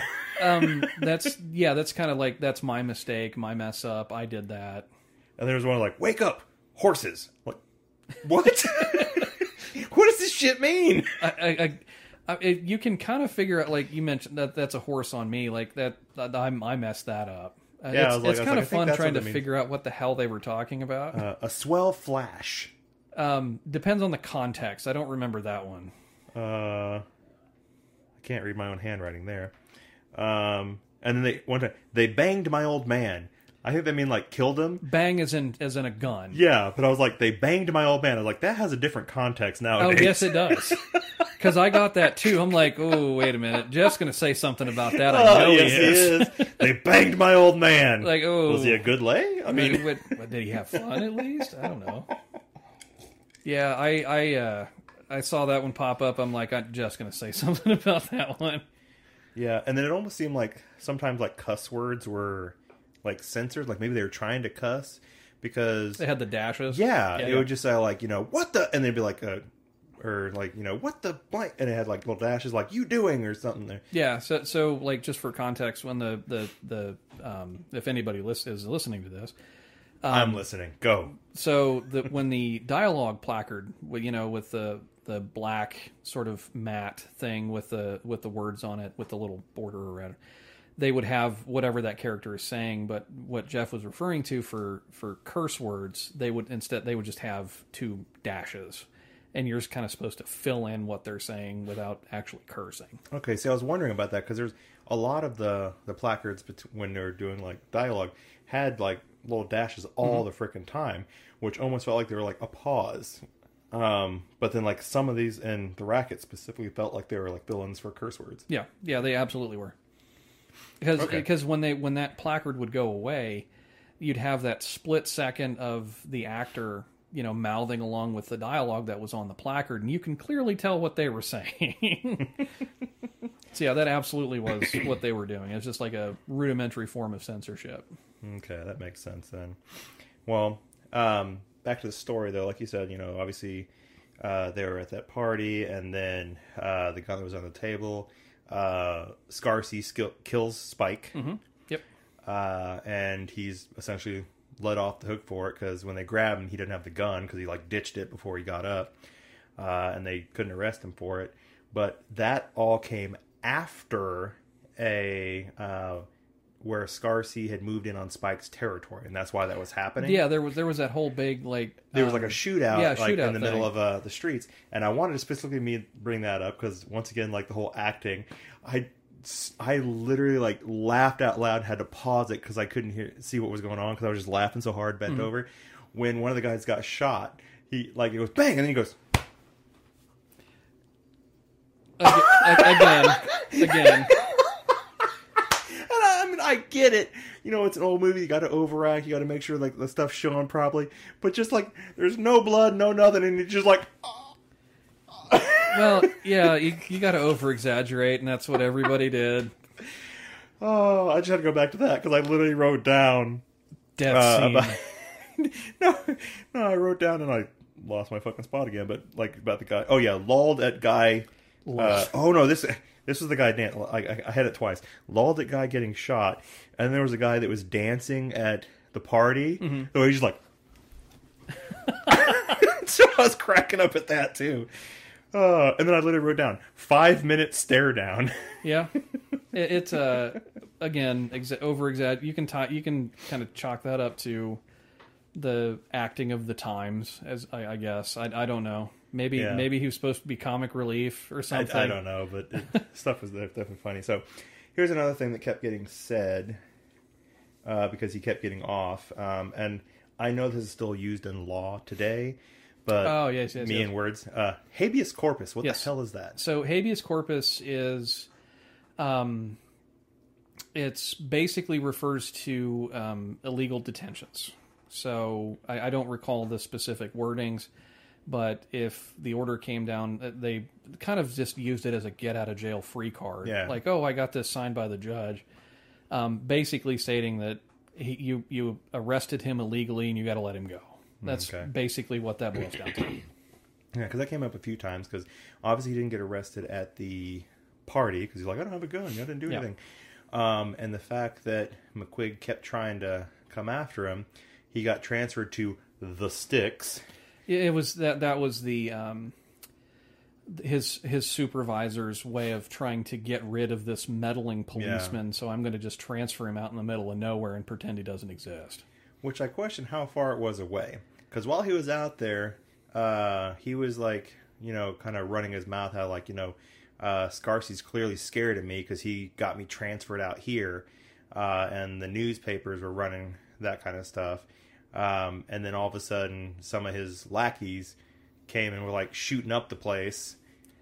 So I'm like, it couldn't have been that long of a drive. I mean, maybe probably not that far. So you had they didn't come in to shoot up the place first, right? It was after the auto accident. I can't remember if it was after the auto accident or not, but I know it was before Scarsy knew about his little brother being arrested. It was before that. Yeah. But yeah, the newspaper guys were there, which I didn't understand they were newspaper guys. They were following McQuigg. Yes. Because he was in this very public feud with Scarsy, and they were trying to get a story out of him. Yeah, but I mean, if he was transferred, a couple 100 miles away, the newspaper there, at the time, I wouldn't think would have given a shit about it, and they definitely wouldn't have driven all the way up to a funeral for Spike to start mouthing off in front of Scarsy to get him to say something. So I was like, I feel like the Sticks is like the city versus the suburbs. I think that's what it ended up being. The thought was that they just kind of, threw him out in the middle of nowhere. In Hot Fuzz, when they transfer. You see what I mean? We're talking about the Racket, all right, I'm going to reference Hot Fuzz. Well, I'm sorry, that was the first thing that popped into my head, and I love that movie. Yes. By the power of Grayskull. Yes. But that was the idea. They were transfer him out in the middle of nowhere. Even though in reality it was probably right now. Go put him over there. Yeah, it was probably 10 minutes outside of town or something like that. so far away. Yeah, well, back in those days, they didn't have a whole lot of cars. Most people were still in horse and buggies. So a 10-minute drive for us may have been the end of the earth for them. Well, they seem to have, at least the Scarsy brothers had cars. Yes. Because, to your point, Scarsy was trying, his little brother was trying to, like, win the affections of this girl that was at the party. That, from what I could tell, Nick Scarsy also liked, but I wasn't really sure about that. You should have done it to the mic, man, so you get that nice little... Oh, sorry. I was, I was trying to be, not, what's the word, cognizant of our audience, like... Next time. I'll get you all next time. But no, so he was like, she wouldn't put out, essentially. Yeah. And so he was like, get the fuck out of the car. And just like kicked her out on the side of the road in the middle of nowhere until, what was it, like a fireman or another? No, it was another cop showed up. Another cop showed up. Another cop showed up and like, ma'am, is she bugging you? And then he saw, oh shit, it's a cop, and just takes off. Yeah. So then the cop starts chasing him, and like he gets into like we got to do like a wreck or something. Yeah, so that was kind of a fun thing. When I was watching them film the first time, like, I mean, they're driving these cars down, these dirt roads going 40, 50 miles an hour, and then for the Scarsy, like his car veers off and he hits a barrier. And I mean, these cars did not have any safety features at all. And I'm like, oh, that's a really cool stunt. How'd they do that? And like, you'd go back and watch it and you see him flying down, all of a sudden the car veers off, and then you just see this stuntman, end quote, I'll get to that in a second, driving down, just kind of flopping all around. You're like, wow, that's a really cool stunt. Yeah. And then I looked it up later. It wasn't actually a stuntman. It was a dummy. Oh, okay. I granted, I don't know how they did this, but yeah, they had that car driving 40, 50 miles an hour, and they configured it to just kind of veer off and hit that support post, and they just had a dummy in it. Then there was no driver, no stuntman, no nothing, which I like, oh, man, that's really cool. It looked real, and then it wasn't. Well, okay. Yeah, but for that reason, for that car wreck, that's why he initially got arrested. Yes, yeah, it was a hit and run. Yeah, and he was like, he gave like a false name at first and didn't want to say who it was until they found out that he was, the younger brother Scarsy, because the woman showed up and was pissed off at the guy, essentially. Yeah, she was pissed off at him, and then the reporters recognized him, I thought. She actually told the young reporter. She told the young reporter who he was. And I think the young reporters who, like, told I need him. McQuigg. Yeah. McQuigg, yeah. Once they figured out who he had, then they're just like, oh, shit, keep a hold of him. And that's when, the big bad brother found out that, hey, you've got my younger brother, there's about to be some shit. But, that's when I think he came down to, like, Nick Scarsy, the bigger brother, came down to the police station. Yes. And was having a conversation with the cop who actually arrested him. That was Officer Johnson, I think was his name. That name I didn't write down, so if you've got it... I think that sounds right. Okay. Well, either way, the one that arrested him, they went ahead and were having a conversation, and Scarsy was like saying stuff about the cop who arrested him, and he's essentially like, well, that guy's me, and he's talking shit on Scarsy. Didn't know that was Nick Scarsy right in front of him. Because he never actually ID'd himself. He just said, I'm here to talk to a witness or something like that, and like, okay, for one, that would never happen. The police would never let a random guy walking in off the street talk to a witness to a crime. Mm-hmm. But that's essentially when Nick shoots him in the back. Shot him in the back, yeah. And then takes off running. And then, of course, takes off running. They go get in the car and speed away. And during the chase, Scarsy is caught and brought back to the station and where McQuigg is. And he's essentially like, I've got you now. And that's when, here's what I couldn't figure out. Is this guy like the chief of police? Is he the mayor? Is he like, who is this guy that shows up to essentially, Scarsy's telling this guy, like, you better get me out of this or my guys aren't going to vote for you in the upcoming election. That was the district attorney. District attorney. Yes. Okay. See, I was like, it was somebody who gets voted for, but I couldn't figure out who it was. That was the district attorney. So that's part of the reason he had like the old man and all this stuff in his back pocket, because he had all his guys voting to get this guy in office, and he's like, if you don't get me out of this, crime and habeas corpus, then I'm going to have all my guys vote for the other guy. Yeah, I think the old man in this was supposed to be the mayor. Okay. I think. Now it's obviously a person of a sizable power, considering how like everybody they just referred to him as the old man. So I'm assuming that's the mayor, and the district attorney who was voted on also kind of referred to him as the old man. Clearly, they didn't want to say his name or anything else like that, because you don't want to implicate him.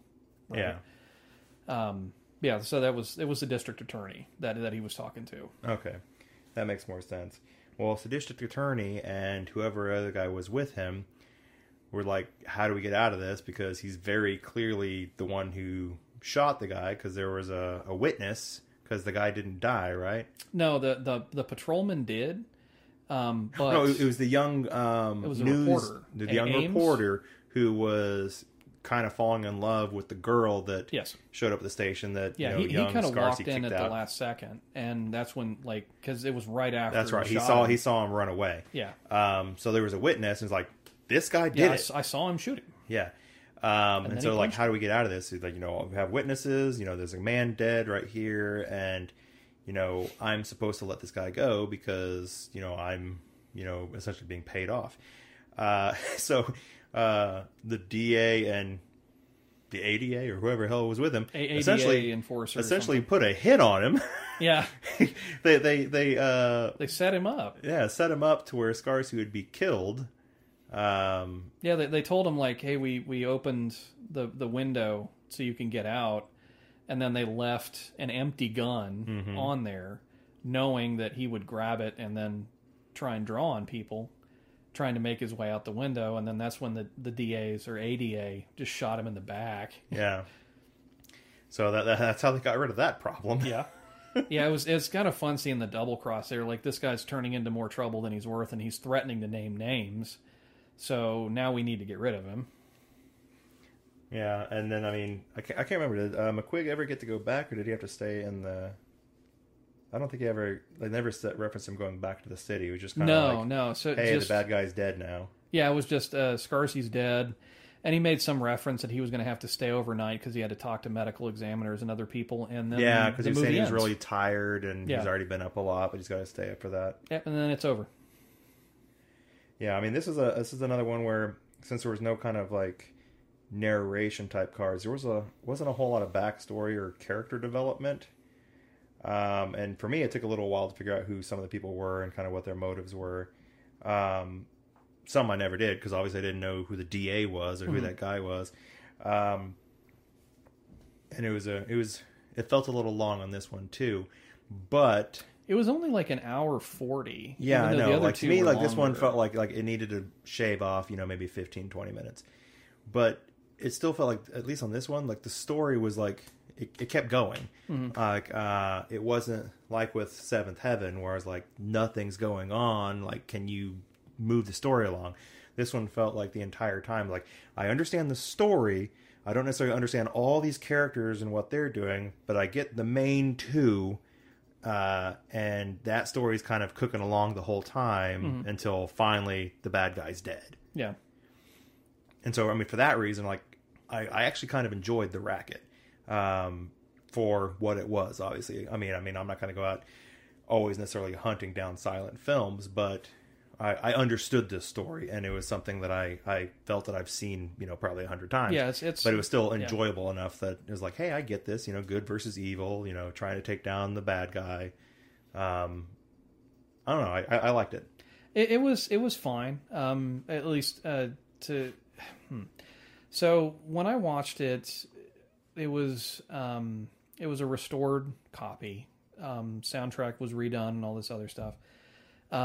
It was fine. I liked it enough that I'm not like that. I don't feel I wasted my time.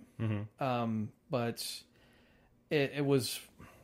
This was also the first one that I watched out of these three, and me too.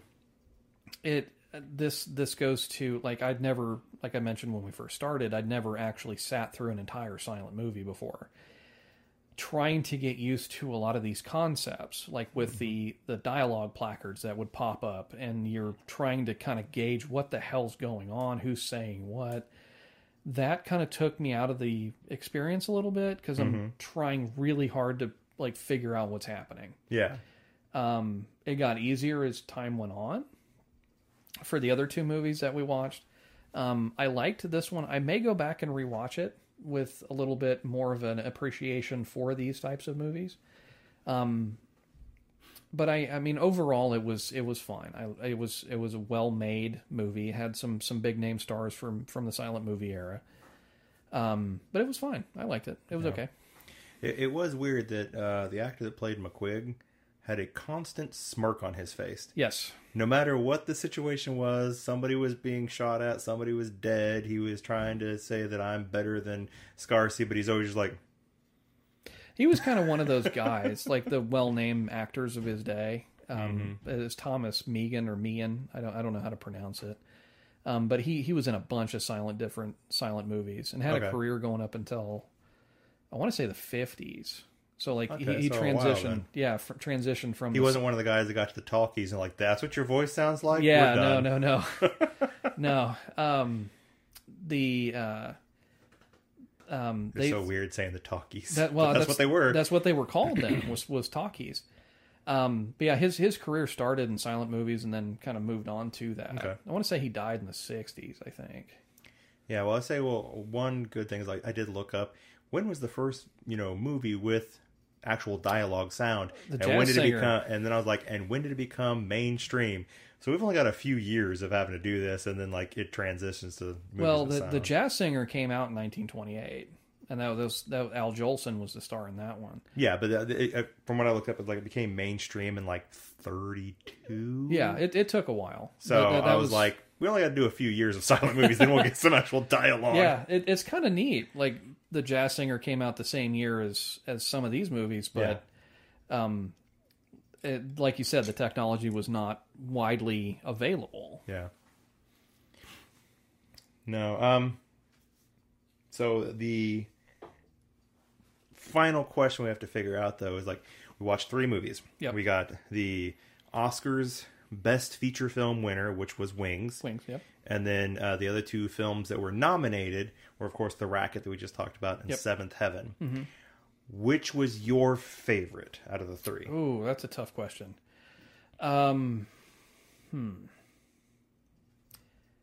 Just knee-jerk reaction, I'd probably have to go with Wings. Yeah? Actually. I mean, I know you didn't like Seventh Heaven a whole lot. I thought it was fine. Mm-hmm. Again, probably not something I'm going to rush out to go see again, but I enjoyed it. The Racket, again, may have been skewed because this was my first experience to a full silent movie. Yeah. But I, as far as my favorite, I'd probably have to go with Wings. Okay, so you would say probably, in your opinion, the Oscars got it right. Out of those 3. Out of those 3, yes. But I think Wings won specifically based off the aerial shots, because that wasn't something that anybody else was doing, at least that I'm aware of. It was the dogfight scenes were actually exciting. Mm-hmm. Like, I mean, I was, kind of caught into it. For the other 2 movies, I was paying attention, but aside from some cool shots here and there, they didn't grab my attention as much as Wings did. Yeah. So for me, when it comes to, like, whichever I'm going to pick as my favorite, for what should be the best feature film, to me, it's going to be all about story. Okay. I understand that maybe they didn't have categories like best cinematography or anything like that back then. And I agree, like, the portion of Wings with all the aerial shots and the whole army, like, not army, but, the war part of the movie, I think is great, while a little long. Mm-hmm. But I think it was really great. But I think since I'm focusing just on story alone, I think The Racket just narrowly, for me, beats out Wings. Just for the fact that The Racket is like an enclosed story, where I didn't have like, well, they should have really done this and this and this and this. Whereas with Wings, I'm like, take the whole love story out of it and throw it to the side because it had nothing to do with the actual main part of the movie. And if not for that, if they didn't have the whole love triangle and all the stuff with Mary and Sylvia. I probably would say Wings because just the idea of a story of, two guys that are rivals that eventually become friends and then one tragically dies at the hands of the other by a misunderstanding. I think that's a great story. But the fact that they had all that love triangle, love square, whatever the hell you want to call it, because there was 2 women, 2 guys in there, that was a huge detractor for me. Whereas with the Racket, it's literally just like, hey, I'm a cop. You're a bad guy here who's a bootlegger and trying to essentially have most of the city around your finger. And I'm the one guy on the force trying to bring you down. And I'm going to, like, everything about me is I'm going to take you down. Was it necessarily the best of the movies when it comes to cinematography and beautiful shots and segments? Yeah, no. There was a lot but of the set story pieces, alone, I was like, that's a story that's like very clean cut and didn't have stuff that I felt like I needed to pick out and throw away. So for that, I'm saying for me, the Racket narrowly beats out Wings. Okay, then those are all sound opinions. I mean, it's which none of them matter because none of our opinions really matter. Nope, mine certainly don't. No, I totally see your points, and I see where you're coming from on that. I could see. I mean, depending on like who's watching them, I could see someone picking either one of them. I mean, if you really like love stories, then Seventh Heaven may be your preference. Or if you like more of the action type of stuff, Wings may be your thing. Or if you like the crime dramas, maybe the Racket's your ball game. Yeah, and I mean, I could go for any one of those. It just so I can get... Well, I'm starting out saying that I'm always going to try to stick with what has the best story that I don't have issues with when it comes to the Oscars sections of them. But I can't say that's always going to be the case. There might be other times where I'm like, this one had problems with the story, but I just loved the movie so much. Too bad it wins. So it sounds like for our very first, 1928 Oscars, we have 1 for, yes, the Oscars got it right, 1 against. So 1 and 1. Yeah. At this point, like if anyone ever listens to this, they'll have to let us know what they thought. And we'll let us know in the comments. Yeah, let us know in the comments. Like and subscribe. So at this point, we need to decide what we're watching for the next one, which is going to be based on box office. The box office. So it's still 1928. Okay. This one's going to be slightly different in the fact that for the Oscars, obviously they go from like the end of 1927 to the beginning of 1928, and those are the ones who are eligible for the Oscars that year. For the box office, we're looking at literally came out January 1st, to 1928 to December 31st, 1928. Okay. What had the highest box office earnings for that year? We'll watch that one. And then of the next 4 or 9, so the top 5 or top 10, we'll pick one based on what the description is, which if you have your phone, I'll have you pull them up on IMDb. Read through the descriptions, and obviously based on the ones that we can find, because we've already looked up some of them, and they're lost to the world. They're just gone. They're just, there's no way to watch them. They throughout. I mean, you got to remember these movies are almost 100 years old for 1928, and some of these are just gone forever. Can't do anything about it. But any of them that are available, we're going to pull them up on IMDb. Have you read out whatever the description is. Well, first, I'll obviously read the first one that the box office winner is and what the description is. We have to watch that regardless. And then based on the rest of the 3, you and I are just going to pick one. So the box office winner that year was a movie called The Singing Fool. Which actually I could probably do this while you're pulling those up. Which also stars Al Jolson. The synopsis reads, a singing waiter and composer, played by Al Jolson, loves 2 women, played by Betty Bronson and Josephine Dunn, conquers Broadway and holds his dying son singing Sonny Boy. Okay. That's what I got. So that was A Singing Fool. It, according to this, made $3,821,000 that year. And that's what the box office winner was.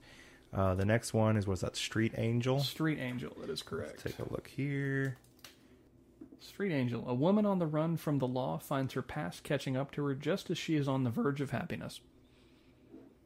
Again, story that you see 100,000 times. Yeah, that seems like it could be interesting. This Lilac. Oh, actually, first Street Angel has 1.7 million. That's crazy to think that some of these have earned in the millions back in 1928. Well, we'd have to keep in mind inflation. I mean, I wonder if these numbers take inflation into account. They do not. They don't? They do not. Oh, so it earned even more than that. Jesus Christ. Like, I mean, I know movies nowadays, if it only earned $1 million, like, that's a freaking bomb. But just thinking back on the money, that's a lot of people going to those movies. Well, I mean, back in those days, a movie costs, what, 5 cents, 10 cents? Something like that. But, I mean, their money was worth a lot more then than it is now. Yeah. All right, we have Lilac Time. All those handsome young men and their flying machines are billeted in a field next to Widow Berthelot's farmhouse in France. I'm sensing a theme here. Janine is curious about the young men fighting for England in World War I in their airplanes. Where did we go? Oh, wait, this is a full plot summary. Yeah. This isn't just a synopsis. That's the whole thing. That is. Well, it's another World War I movie. Sheesh. Well, again, this was 9 years after the war ended. Yeah, I know. So that one has 1,675,000. And then we have Four Sons. Let's take a look there. Well, so we're going to watch the winner. Yes. And then we each get to pick one. So, okay, so we each get... And out of everything I've heard so far, I have a winner in my head. But we still have quite a few more to check out. So we have Four Sons. That was in 1928. A family saga in which 3 sons of a Bavarian widow go to war for Germany. And the fourth goes to America, Germany's eventual opponent. That could be interesting. Ooh, that could be fun. Directed by John Ford. That's what I want to watch. So you haven't even read the others, and you already I know don't you even want Four Sons? care. John Ford is amazing. Okay. Well, we'll still read through the other ones, but yeah, Four Sons, 1.5 million. We have Noah's Ark. Well, here actually, I'll go highlight that since we know that's what your pick is. Well, I mean, it's Noah's Ark. It's the biblical story. I know, but read the second half of that sentence. With a parallel story of soldiers in the First World War. We're going to come across that theme a lot. But Noah's Ark does not take place in the same time as the First World War, so I was like, how in the heck do those tie together? No. 1, 2, so that's the top 5. Okay. So we have to watch The Singing Fool, so we'll be checking that one out next time we meet up here. You wanted to do Four Sons, which definitely sounded interesting. Had 3 sons fighting for Germany and 1 for America in the World War. It was also directed by John Ford, who won the Oscar for Best Picture 4 times in his career. Okay. I think I'm going to go with Street Angel. Okay.